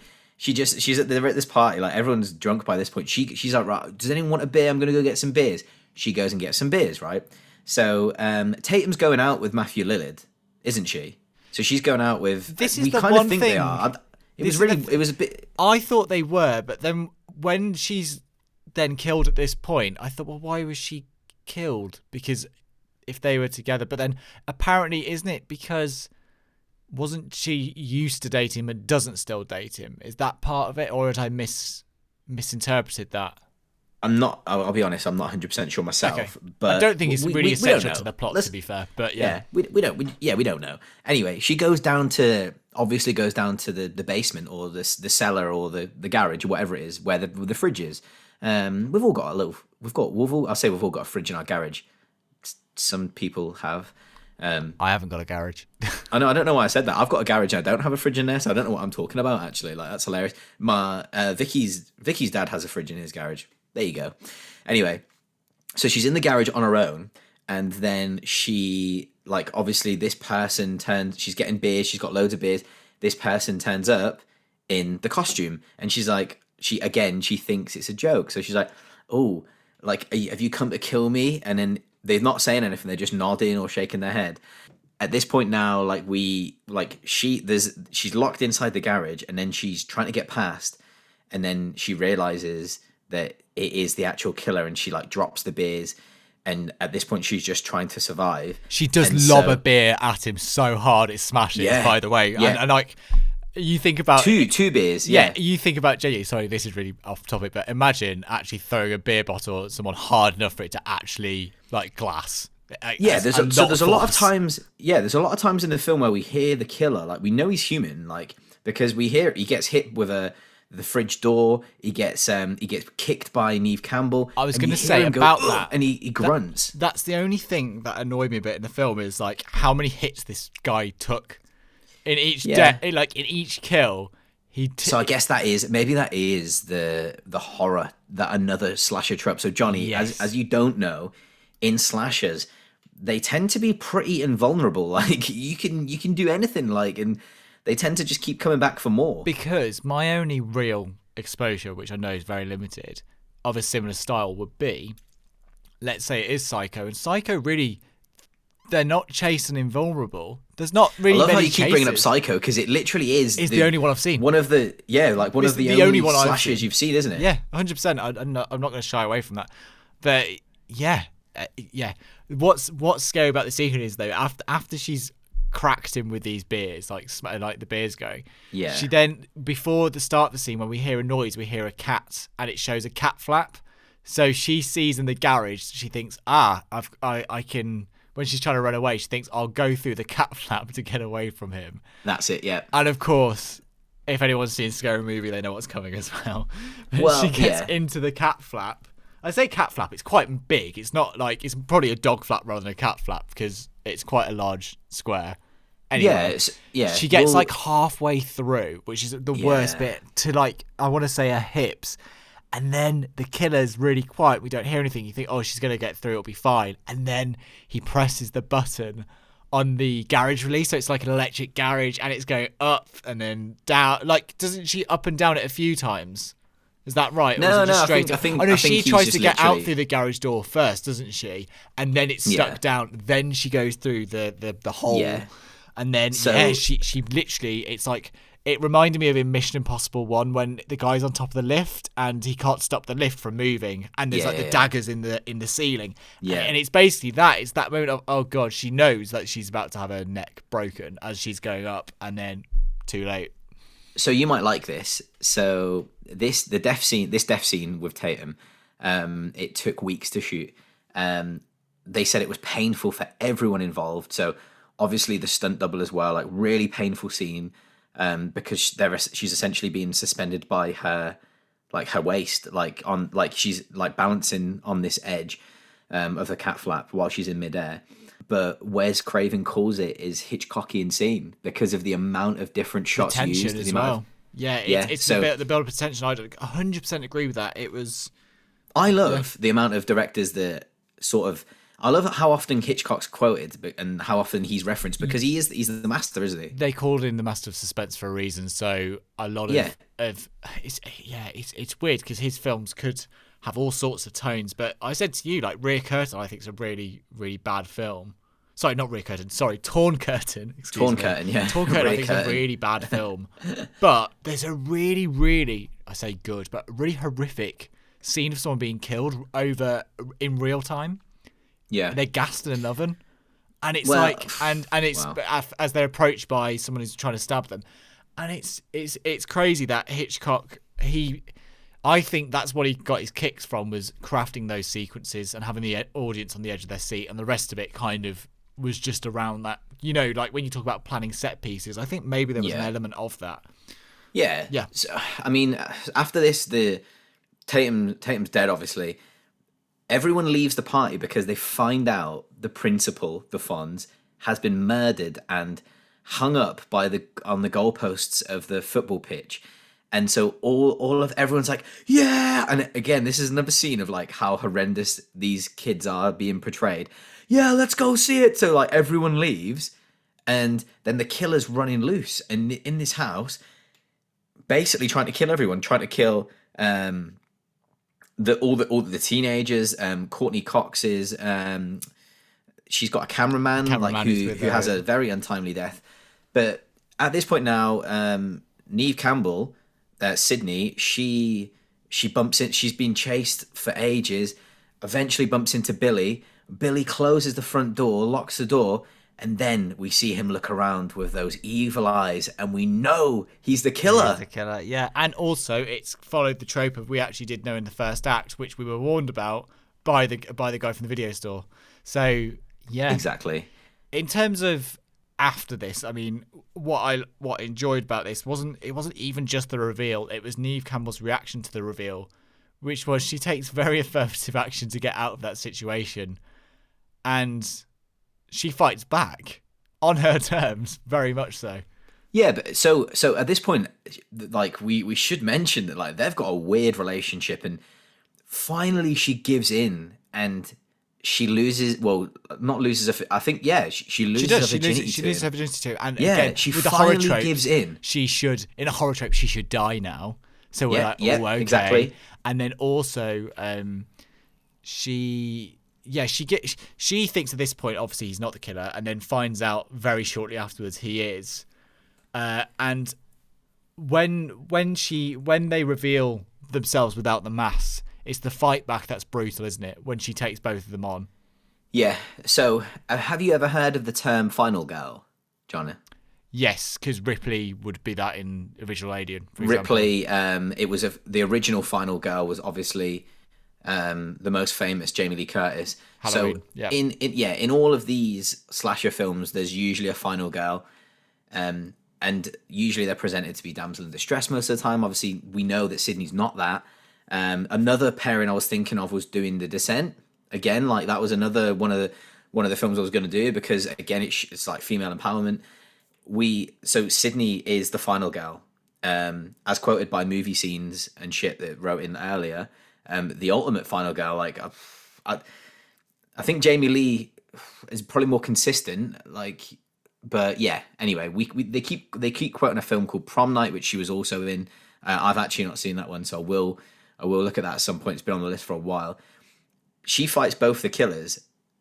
We realise now that they're trying to frame her dad on the eve of her mother's death, like the anniversary of her mother's death, because of and the blame fact it all that on the dad. she's blamed his father, which makes sense. Yeah, and so this part now is like this is why the film is held in such high regard for me, because the killers are at the end. They then start stabbing each other to become victims, but not kill themselves. But only at this point now, like they've got zero moral throughout the whole film, and only now do they realize they've got no idea how violence feels throughout the whole film, and only now do they realize how the violence feels, and because it's happening to them. It's the only moral thing about them in the whole film, that we now they're feeling what they've been given out the whole film. And so then we see them, they slow down, they're way more sluggish, and this allows Sydney to start sort of outsmarting them. There's a piece when Billy's on top of her and he's about to choke her out. And so this is a really interesting little anecdote for you. She's hiding in a cupboard at one point, and she comes out with the mask on, stabs him with an umbrella. She couldn't really see from the mask where she was stabbing. I saw this, and she stabbed like the wrong part of. Well, Skeet Ultrich, I think his name is. He actually had open heart surgery when he was a kid. Had open heart surgery and actually had like some kind of metal wire in his chest, and so when he touches it, like it's really, really painful. Hit that, so the reaction from him is real. Like that reaction of pain when he's been hitting. They padded him up loads with like this whatever it is they do, and they hit him in the actual nerve. So it's a real reaction from his open heart surgery. Why did she wear the mask though? Was it to kind of give them a taste of their own medicine? Because I did think like, why would you do that? I think it's like because she's on the phone. She's pretending to be them. Do you know that bit when she's got the voice? It's like the tables changer. have turned. Yeah, I suppose. I don't know. I think I'd be so concerned about getting out, I wouldn't be thinking about putting on the mask. That's just I love that bit. I think that makes like that bit's quite cathartic. Like when she gets her own back on all of them. Like I love it. I actually love it. Yeah. So the end. Obviously, yeah. We don't need to talk about the end of the film. That is the end. Like kind of. Sydney survives. Obviously, you'll know because there's another 3 films and a 5th one about to come out next year. So yeah, I've just got to say, what an ending! Like, I'm assuming the ending must have blown your mind. What, the reveal? You mean of the 2? Yeah. Yeah, it did. As I said to you, because I was convinced it was the police officer because they set him up as the fool, but it could be the fool who's fooling everyone else. You know, it's one of those. But absolutely, yeah, the reveal threw me. And what I kind of said was I watched that video about who killed who because I kind of wanted to. It's too soon to rewatch the film straight away, but just get the idea of who was actually, because a lot of the time they were obviously doubling up. So it's like the reason that he was distracting. When Billy comes to her window and he's distracting her is because downstairs the other guy in the screen mask will be taking her dad at that point. And it's all these bits that I hadn't really thought of, which all work retrospectively. So yeah I really genuinely enjoyed it. I kind of had an expectation it was going to be quite campy or like bad acting, and it wasn't. And as I said to you, it felt like a dark comedy, and it felt like Joss Whedon's works such as like Buffy and Angel, which treads that line really well between like it still has scary elements to it, but it's self-aware enough to make you feel more comfortable. That was my takeaway. Yeah, and I feel like it's Wes Craven's got a pretty good back catalogue. He created The Nightmare on Elm Street.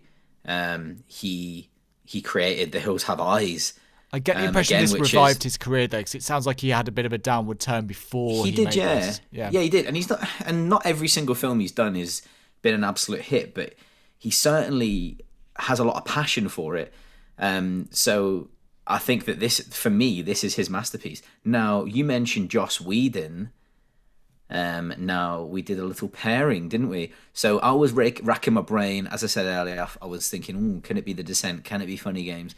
I know I didn't want to ruin your life too much. I didn't want to upset you.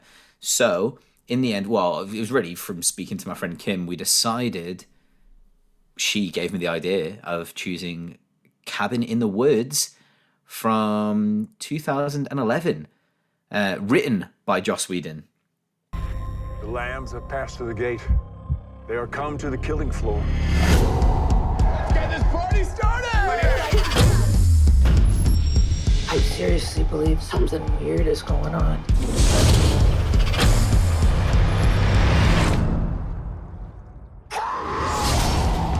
First watch for you. So he actually produced it as well. He wanted to direct it, so it's him and Drew Goddard finally directed it. Drew Goddard, yeah. So they wrote it over a weekend, apparently. I can believe that because the plot line is very, very similar to something Joss Whedon's done before, and he has a few traits which are kept through.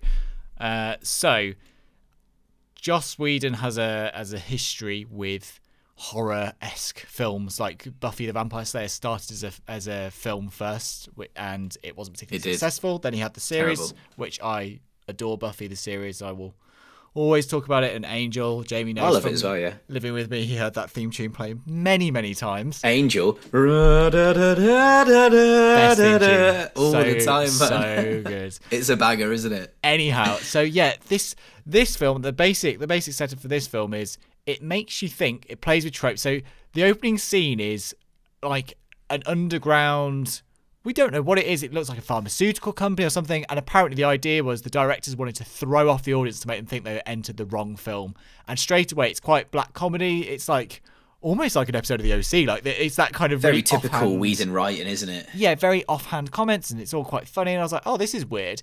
And then you find out the basic setup is there is a cabin in the woods, and they lead certain characters there who are our normal tropes. We have the jock guy, we have an educated person, we have two girls. One is blonde and one is brunette. She's a redhead, sorry. And then we have the stoner. So kind of the tropes of the horror tell us that the blonde will probably be the first to go, that the jock will be the physical guy and all this. But then we find out when they arrive, it's all a big setup. They essentially enter a big dome. And when they're in the dome, by the way, the dome looks just like Hunger Games. And Jamie told me not to say that on the pod, but I'm saying it on the pod. And also the control room where they control the cabin in the woods and the dome is just like the control room in Hunger Games as well. But anyway, that's fine. We'll just talk about that. Anyway, when they get in the house, I really love the idea of in the house, there's all these ways to control the people. So there's gases, they're like, release the pheromones, and it will make them do this, which is really dumb, which explains why in horror films, make them horny, people do dumb things because it's like, oh, let's release the adrenaline thing because then he'll have this response. Let's release this, and it'll do that. So basically, it sounds so stupid. Like, you know, you're like describing it like, and it just not the way you're describing it, but the stuff you're saying, I'm like, oh, this film sounds awful. But it's clever because it's basically saying we learned that all the cabin in the woods is kind of, it's a lie. It's like in Lost. It's a setup stage because there are Big Brother. It's Big Brother because there are gods underneath the earth of ancient beings, and every year we have to give them X amounts of sacrifices to make sure they don't rise again.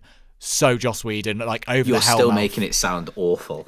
No, but this is that is the plot of the film. No, it's the plot. But it just sounds rubbish. And basically, the way that we give the gods these sacrifices is through the rubbish scenarios that we see in slasher films. It's basically saying that's what it is. So it's so meta and so self-aware because it's basically saying not only do we acknowledge that in horror movies things go this way, but we're saying that the reason the things go that way isn't because it's a horror movie, it's because that it's controlled by Big Brother to make sure that the gods get their sacrifices every year. And that's why we paired it. The meta. Now, a few things about this film I need to call out. So Joss Whedon wrote this film and wanted to direct it. I've asked Jamie about this already and he didn't remember and I was very upset, but for anyone who's a fan of Buffy the Vampire Slayer, in season 4 we meet Riley, Buffy's boyfriend, who I hated for a long time because I was very annoyed Buffy had a boyfriend who wasn't a vampire. But anyway, so he works for a government group that's maintained on the university campus called The Initiative. And in The Initiative downstairs, it's basically a government agency making sure that the Hellmouth is kept in check. Does this sound similar to anything? It sounds exactly similar. Like, and listen. There's even... So in the film, we see this great sequence where there's all these glass boxes full of all these different creatures from all the horror films. And in The Initiative, on a TV budget, there's probably about 20 padded cells with all these different beasts in on Buffy TV budget. So for me, it was basically that idea expanded into a film. And there's a few Buffy and Angel alumni in there of the actors at the start of the film too. So I don't remember season 4 really. I remember season 1 to 3 really well. Don't really. The best I don't remember 3. the later seasons. The best 3. Honestly, yeah, no, exactly. Quick Buffy chat. Season 2 and season 3 are like peak 90s TV. Yeah, it's just insane. Like season 2 is genuinely like season 1 isn't very good at all, but I just love it because it's really low budget. But season 2 is genuinely so good, and season 3. I was obsessed. We've had this chat. Eliza Dushku as Faith as the bad slayer was such a cool idea, like having them juxtapose each other. Amazing, yeah. Anyway, what I've noticed with Whedon is he takes a lot of themes he likes. Now, you said, the dialogue being witty and offhand and self-aware, something you use. Did I say that? Yeah, you were talking about like in the Avengers. We've talked about it before. Yeah. So the fully, like, from what I got from this, like, it starts off like a stereotypical horror film. Like, we've seen it 100 times, and it's like joking around. Like, there's loads of references to other horror films. So the street that they get picked up on at the beginning is exactly like Halloween. All the daft teen jokes are happening. They go to get gas and end up in an abandoned hut, which is, guess what? Just like The Hills Have Eyes, or it happens in Texas Chainsaw Massacre. There's so many like nods to like loads of different films, and he loves that. Like, pop culture references was very much back in the day was Joss Whedon's gig. That's what he did. He took pop culture references and turned them on the head. That was kind of even the skinny dipping, by the way. They go skinny dipping. Like, it's exactly like a film called The Burning, which is another slasher, or for more obvious, like if you want to go more mainstream, it's like Friday the 13th, like Captain Crystal Lake, like exactly the same things. Like, we're like pretty much punched in the face with every single reference you can ever think of. Saw as well, by the way. Saw is like massive references there from Saw. It's just constant, and the writing is good. It's very, very Joss Whedon, and I think I'm a little bit tired of it now. I'm going to be honest. I'll be honest. I think, as bad as this might sound, I think it worked better in the 90s when it was new and fresh. Was now, think because it's not fresh now, I find it hard to be as impressed by it.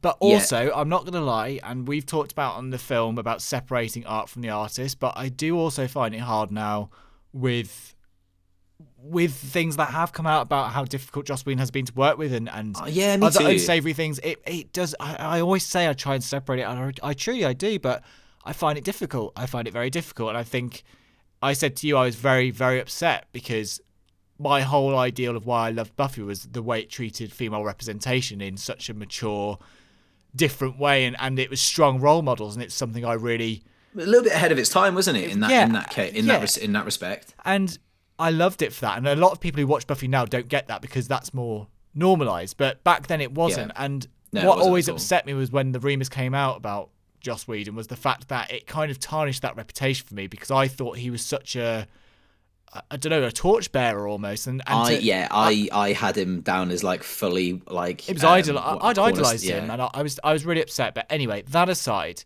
there's a few traits in his films, not just the dialogue, but also he loves people being in glass boxes. So not only is it in the initiative in Buffy in season 4, he wrote Alien Resurrection. Jamie, do you remember the plot of Alien Resurrection? Nope. Do you know why I don't remember the plot of it? Go on. Is it because it's garbage? Oh no, I do know the plot of it. Is Ripley pregnant? Kind of. Does Ripley get cloned? Ripley gets cloned. Yeah. Because she doesn't. She's dead. Yeah. So they clone her, make a new Ripley. Yep. And she's pregnant with an alien. Queen. I know it. Yes. The Queen. But yeah, cool. What's funny is there's a scene exactly like in this film where there's all the glass boxes with all the different aliens in. So he loves that kind of sequence where it's it's setting up the premise of the monsters are there, they're coming out. It's teasing the fact of here's the danger. At what point in the film do you think they're coming out of there? It's going to happen. Yeah. It's setting up the tension. So he did that in the initiative in Buffy. Sorry, we'll stop going on about the initiative. I know, you're loving... They were all set up in that place, and in the season finale, they all escaped. And we all knew it was going to happen at some point, but it set up all season of one day. I can't remember it. Why have you ruined it for me? You've ruined season 4 of Buffy in 1990. Yeah, well, get over it. And then... it was the first series in widescreen as well. And then I remember on Sky One being like, oh my God, widescreen Buffy. This is insane. But anyway. No, but it's the fact that you literally just came out with that fact so nonchalantly. Oh, it's the first season in widescreen. I love that how in depth you know Buffy. Oh, yeah. Anyway, so yeah, he loves the setup of the glass box. And then it took me to the Avengers where Hulk is put in the glass cage. Why is he obsessed with glass I boxes? don't know, but maybe I don't want to know. But anyway, that's 4 examples from these films of like, here's the caged monster, which you know is going to get out or be a big plot device at some point, Yeah. and then they release. And I just thought, wow, I've never noticed that trope before. A few interesting things about the film, because I know we normally don't go so heavy into the plot, and we kind of have for this one, but Well, we've not really said what the plot is. okay, well that's fine. Per se. I would just say I liked this film because I liked the fact it was quite self-aware and it's fun, but this film was made before Liam Hemsworth was big, and he actually shot this before he shot Thor and Avengers. Chris Hemsworth. Sorry, Chris Hemsworth.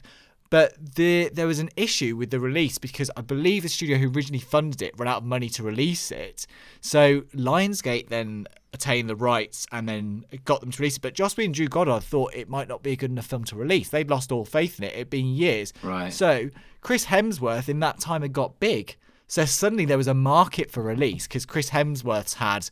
He'd done Thor. He is Mr. Marvel or whatever, So he would have some bankability that he would not have had before. So they re-released it. But apparently the reason there was another hold-up was a studio were desperate for this to be in 3D conversion. But it wasn't made on a massive budget. So they were like, well, it's not been shot with 3D in mind. It's not going to work. But, Do you remember when 3D was like a massive thing? And it was like such it's a when we fair? were at uni, though, wasn't it? Because it was like Prometheus. Avatar. Avatar was the one. And to be fair, Avatar visually is stunning. I must say the best 3D is still Avatar because of the way it was shot. The only other thing that came close for me was actually Prometheus had really good 3D, but they shot it in 3D. So that's why. My Bloody Valentine, the remake, 3D, excellent. Not seen. Of course you wouldn't. Do you know I can actually do 3D on my projector? What? Yeah, it is actually a 3D projector because that was a fad back then as well. I've never got Mic into drop. it. Yeah, but I was thinking of like what would I actually watch on it in 3D, and Prometheus is probably the only one that I'd be really bothered you love about. Prometheus. Don't you? I like, to be fair. I really think like that film's Prometheus a really visually immersive Yeah. experience, very much like a modern 2001. Very controversial opinion, but anyway.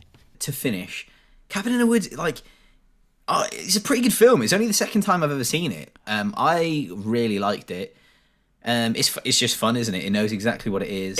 I don't want to give it away, but what I enjoyed about it is it sets itself up as one thing and has a massive hard right turn about 50 minutes into the film. Yeah. And defo. I enjoyed about that was the fact it really did catch me off guard, and I went in knowing nothing about it. So I would recommend it, and even better for you guys, it is actually on Netflix right now. So in the UK, on the UK. It is on Netflix right now in the UK. Right. So we usually finish off with some listener questions, which is exactly what we're going to do, as we always do. So, the Arab Khaleesi, friend of the show, Minwa, she writes in and she says, I'm sure someone has asked this already, but guess what? No one has asked it, so don't worry about it. You're all good. She says, and I'm really sorry, I've got to do it in the voice again. What's your favorite scary movie? What's your favorite scary movie, Johnny? Well, considering I'm not really into many scary films, I'll give you my limited list. I'd probably say Alien, but that's a big cop-out. That's obvious you were going to say that. But what I was going to say was, and I've said this to you many times, I've seen that film well over 20 times, maybe more, I don't know. But what I'd say is there is a scene where there is a jump scare, and no matter how many times I know it's coming, it still makes me jump. And I think that's, for me, is an impressive build-up of tension. It's the scene where Dallas is going through the what do you call them? He's like on his hands and knees crawling through, and basically he's got the flamethrower, and you know it's coming up behind him, and then he can't see it. Then he turns around, it jumps out at him. It's just that one shot which always freaked me out as a kid, and it still makes me jump now. My heart always goes when I see it.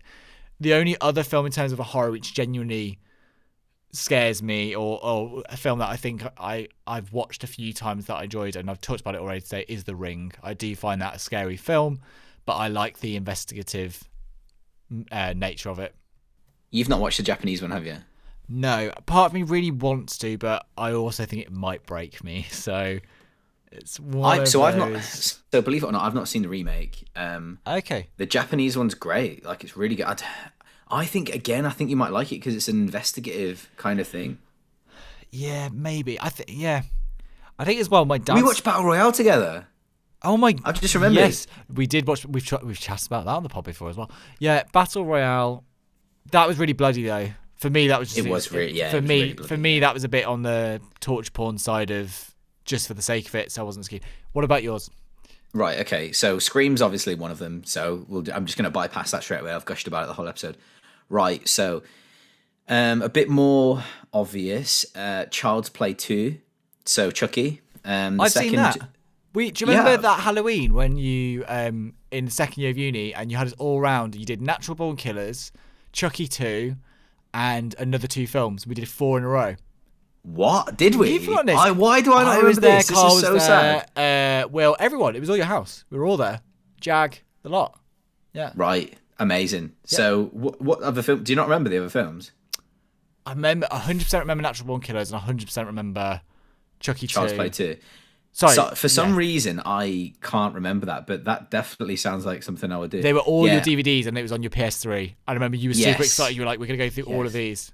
But I want to do it again. We need so now we're finally over lockdown. We're going to do like an all-nighter, like a horror all-nighter or something like that. Yeah. And we'll make sure that's fun. Me. I don't know. No. So I don't think you will be because to let you in on a little insight, Vicky hates horror films.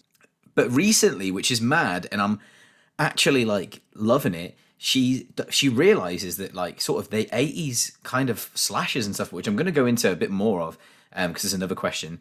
She doesn't get scared by them. It's only the new kind of films that really terrify her, like the Babadook, like that kind of thing. I was going to say that's the stuff probably which puts me off is like which one of those did I see?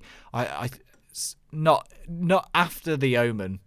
Sorry, not The Omen. Right. The Grudge. I didn't mind too much. Yeah. But things but the stuff after that is when it got too much for me. When it was everything's a jump scare, everything's super dark, which is we don't want that. And like I get to a level where I'm like, I don't want my life to be that grim for 2 hours. I don't need to deal with that. Yeah. Okay, so Child's Play 2 because Chucky's he's a great character. Now this is a mad guilty pleasure for not for me. I'm aware that the film isn't that. Probably people don't think it's that good. I really love the remake of The Hills Have Eyes. I think the remake of The Hills Have Eyes is amazing. It's like a really good survival horror, super gory. You feel like it's a video game also, almost at times. There's a guy just trying to survive. Is that the one in the desert? Yes. I think we watched that evening. Yeah, probably because I'm thinking out loud. This is definitely the kind of thing we would have done this in 2010, 11, and that would have been out by then, surely. I put The Hills Have Eyes on Vicky and I's first date. So Vicky and I went out, we had some drinks, and then we went back, and I put Hills Have Eyes on, not knowing that she's not into horror, and I didn't realise there's vile things in that film. And looking back on it, I cringe. I'm like, oh, how is she still with me? Well, I think that every day, mate, but that's a different chat altogether. No, The Hills The Hills Have Eyes. Do you know what? Is 2006. 2006. So we definitely would have watched it at uni because you would have had it on DVD by then. Yeah, I'm just happy you've given me a burn. Because it's a rarity. It's usually me, like, with the smart quips for you. But so thank you for that. Love the fact all these favourite horror films of yours are ones we have actually watched together. I'm just very slowly remembering this list of stuff. That's probably what traumatised me though. Maybe Hills Have Eyes is the one that traumatised me. Yeah, and I wouldn't. So another thing, I wouldn't call it a horror, but it's like it's got vampires in it. It's Fright Night, which I always talk about, which is one day going to be a podcast. I promise. It will obviously have to be Patreon edition or something when we've got enough listeners to warrant as a Patreon. Did we watch the Paris Hilton Wax one with you, or was that someone else I watched that with? No, House of Wax. No, it wasn't with me. That was with you. Okay, fine. I thought I'd mastered all the films then, but no, that must have been another time. Okay, well, I reckon maybe the fourth film might have been something like Demolition Man, because that's a film that I like to show because it's so much fun. No, we watched that together on when we thought the 42-inch TV was massive, and you were like, "Wait till you see Demolition Man." This is when like we thought you were like this. You wait till you see this film. It's amazing. And you're like, there's this really great scene where they talk about a toilet, and it makes no sense.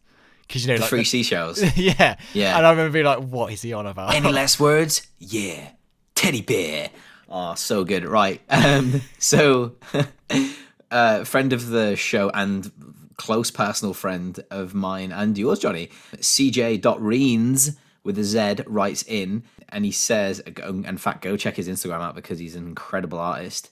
He says, "Hey man, 2 questions for the pod. First of all, I'm buzzing that you're delving into horror. So am I. Question 1, which horror movie villain terrifies you the most and why?" Let's go into that first. Again, John, is this what horror villain terrifies you the most? Well, I've got to stick with what I've already said, which is I was terrified of Samara from The Ring. Okay, cool. Because what scares me about that is like it was the hair over the eyes. Yeah. Because, you know, it's just like the imagery of someone coming out the shower and having long black hair, and it's all down in front. Yeah, that really freaked me out. And also, it's kind of Exorcist vibes, the way she got out the well. It was like a contortionist doing it, wasn't it? And it was that. Yeah. Anyway. Right. So, I'm gonna go with. So I'm gonna go with an obvious one. And again, this is when I was a child. Remember my irresponsible mother. We would go down to Anne's video library and she'd rent horror films every single weekend. So the films that scared me when I was a kid, Pumpkinhead, very scary. I just remember a person's lips being sewn shut.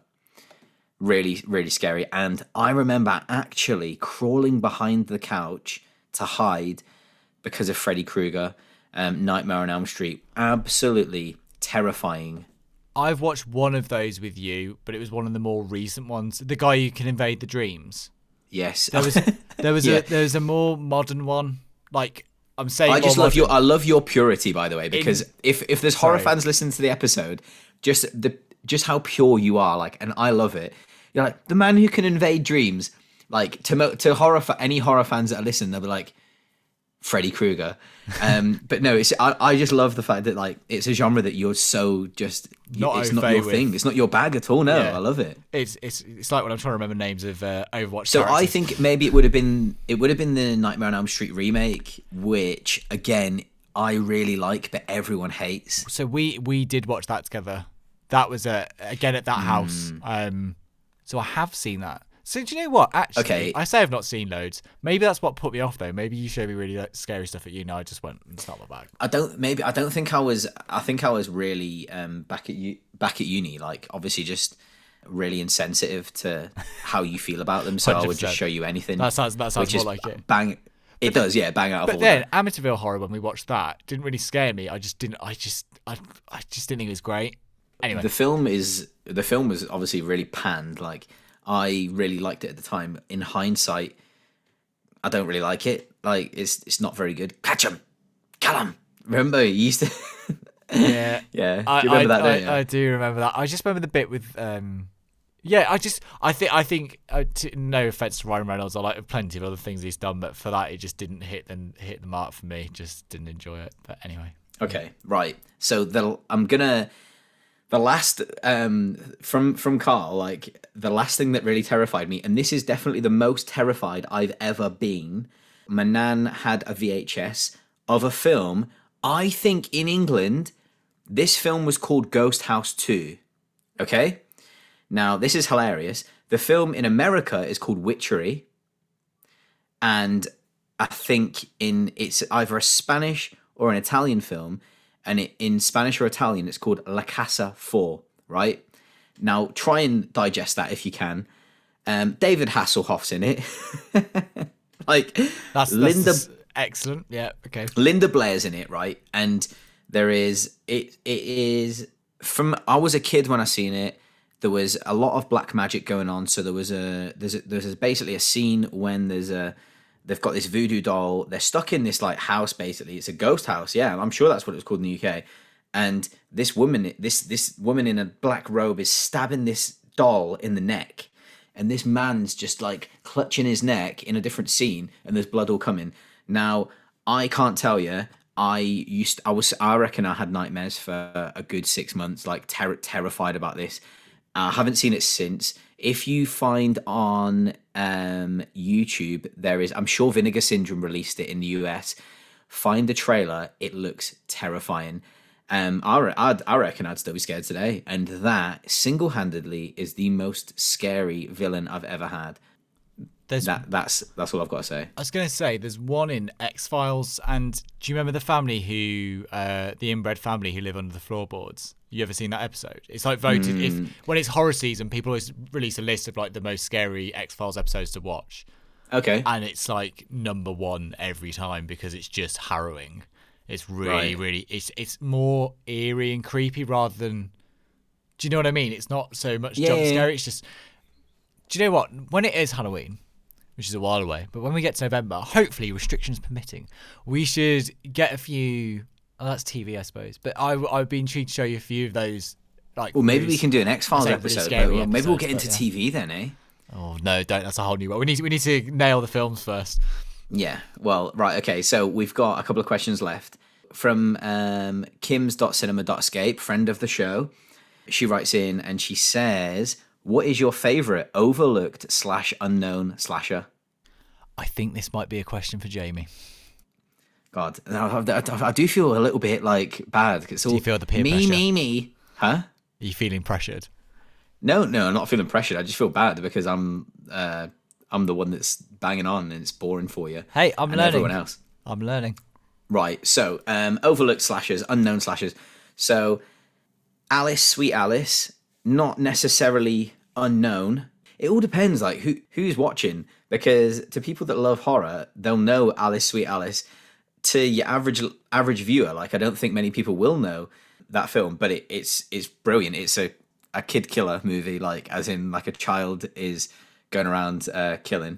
Fantastic. That was 1976, not long after Black Christmas. It's really good, like really fun. So then I would say another one which I have gone on about on the show, Adam Wingard directed it, You're Next, which is a home invasion film. Which is, and maybe not necessarily a slasher, but it's still really overlooked, I think. Lately, I've been loving Italian slashers. So, and John, I think I'm going to recommend and I'm going to give to you a couple of Blu-rays to borrow. I mentioned it the other week, Tenebra. Brilliant story, Italian slasher, Dario Argento. I wouldn't, and again, not necessarily overlooked, but I just don't think many people would look to Italian cinema, like, really. Does that make sense? Yeah, it's a pretty niche field to look into, to be fair. Yeah. So people that are really into it would be like, oh, Tenebra, like it's a massive film, like.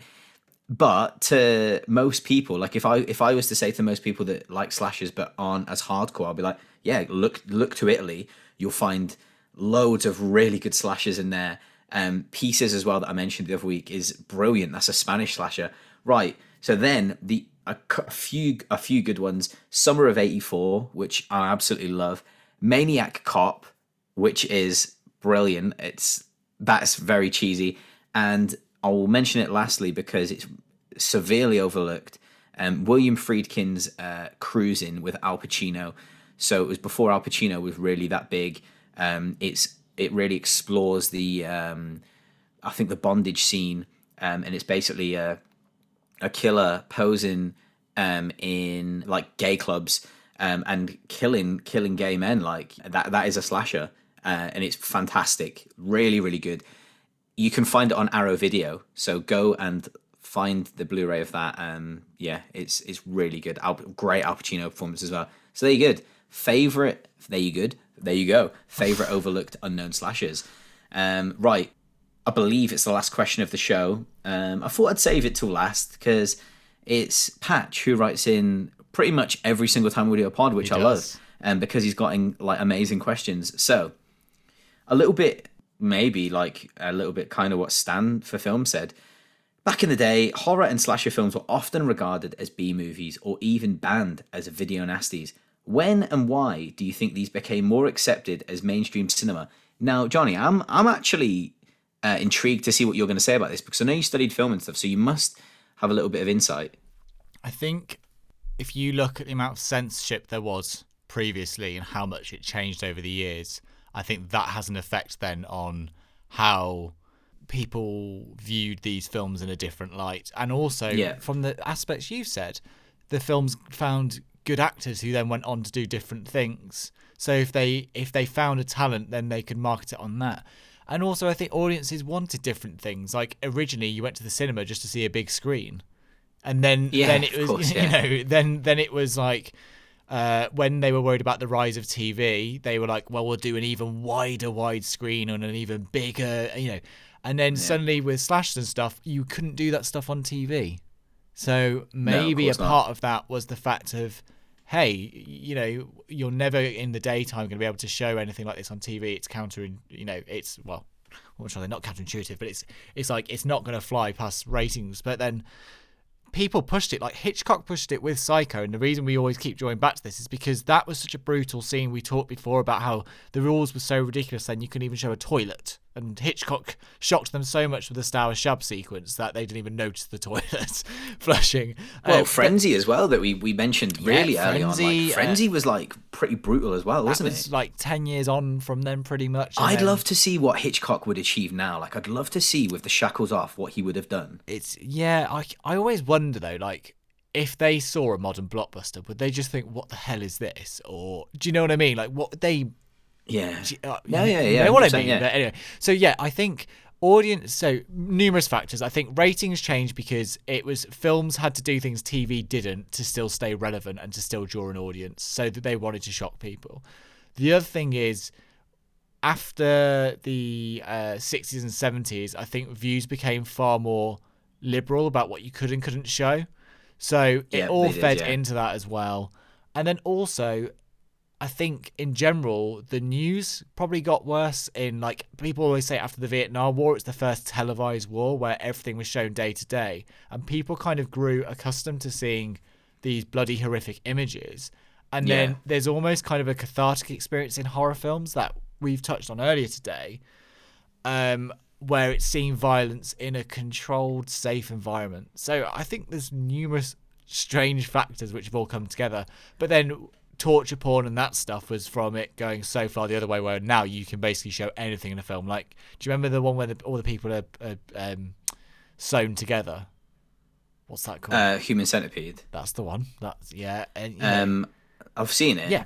And but it's garbage though. So it's weird, isn't it? Like, so Patch says these films were regarded as B movies and banned as video nasties. So I actually have a Video Nasties box set, DVDs, which had like Evil Dead, Last House on the Left, Wes Craven, his first feature film, Nightmares in a Damaged Brain, Driller Killer, I Spit on Your Grave. I Spit on Your Grave is like quite a famous one as well. Like, well, a few of those are quite famous, and I'm missing a couple. But those films, like, obviously back then, and it's the same. You can mention, like, censorship was probably brought back to stuff like Pink Flamingos. Do you know that film?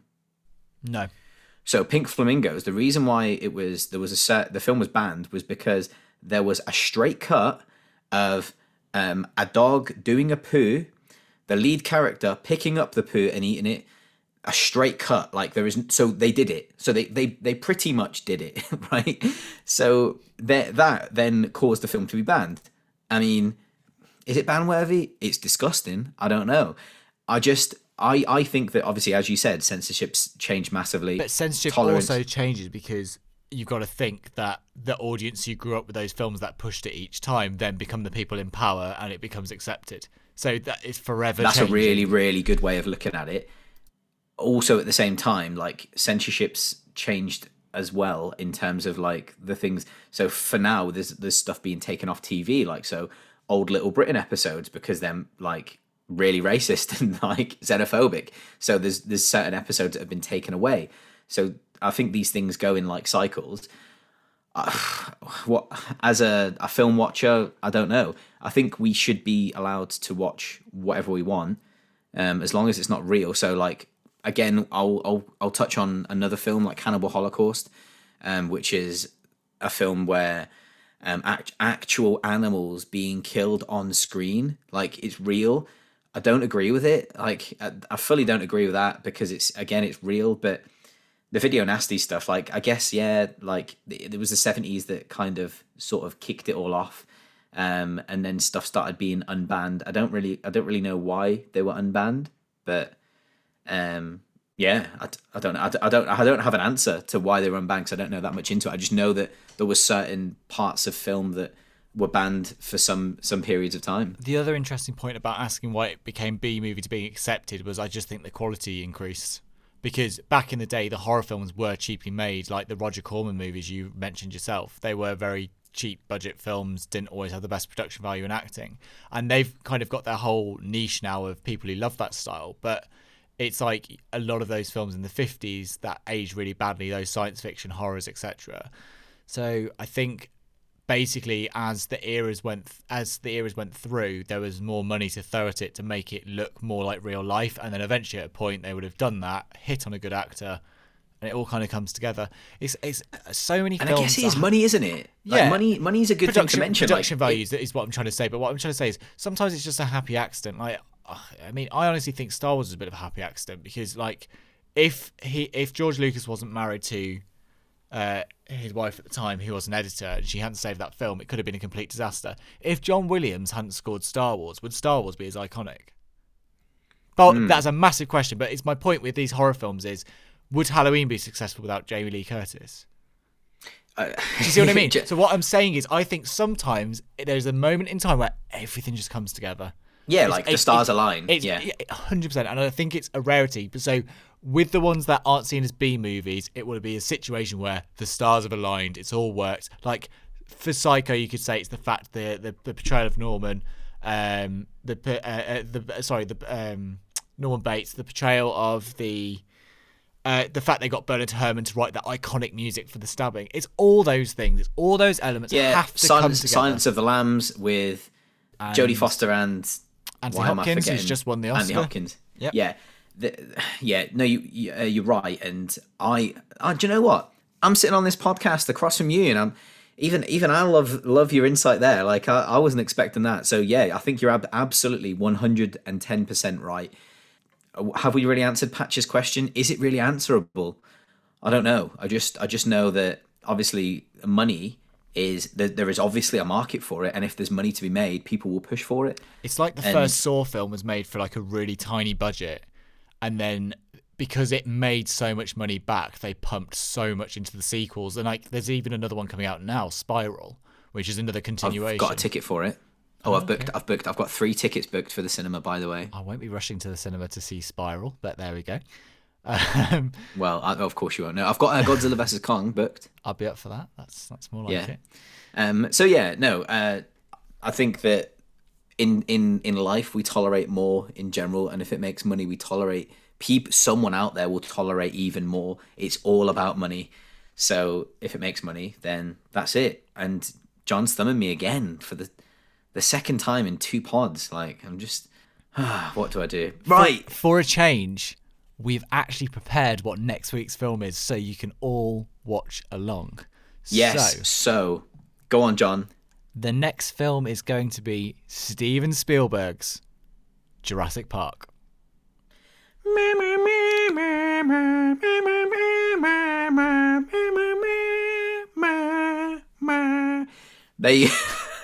thought you were going to put a little clip in, but instead, that's where it's even better. That was the clip. Yeah, we're doing Jurassic Park. I think we've even got the pairing film ready. We're so organised, and we're even recording this a week early because work's busy. So, yeah, before the next episode, go and watch Jurassic Park. To let you in on a little secret, I'm not really that bothered about it. Like I never have been. I don't know why. Do you know, before we go, because it actually relates to one of the previous questions, someone said about what's the scariest film. When I was a kid, I might have already told this story on the pod, so apologies if I have. I said to my dad, what's the scariest horror film you've ever seen? Because he had loads of videos upstairs. And I was like, and he went, Jurassic Park, because he probably clocked that I was going to try and watch it. Yeah. So then he came back and I'd watched Jurassic Park and I was too young to watch it and I was traumatized by it. So I was really upset by it. But then it's weird. It's sometimes those films that initially scare you then go on to really love and really get into. And then I loved Jurassic Park as a kid. But more on that next week. Sorry. In 2 weeks. 2 weeks. Yeah. Well, anyway, right. So how about you go away, you think about some questions about Jurassic Park, and you write in to moviesinapod@gmail.com. Just write in, tell us. We read our emails. I mean, we don't get loads, but we're going to start getting loads because you're all going to write into it. Or you can hit me up at Movies in a Nutshell. I know how confusing that is. At Movies in a Nutshell at Instagram. Or you can hit Johnny up at jcb.video. And that's it for this week. Thanks so much, as always. Had some amazing correspondence. We love you all. See you next time.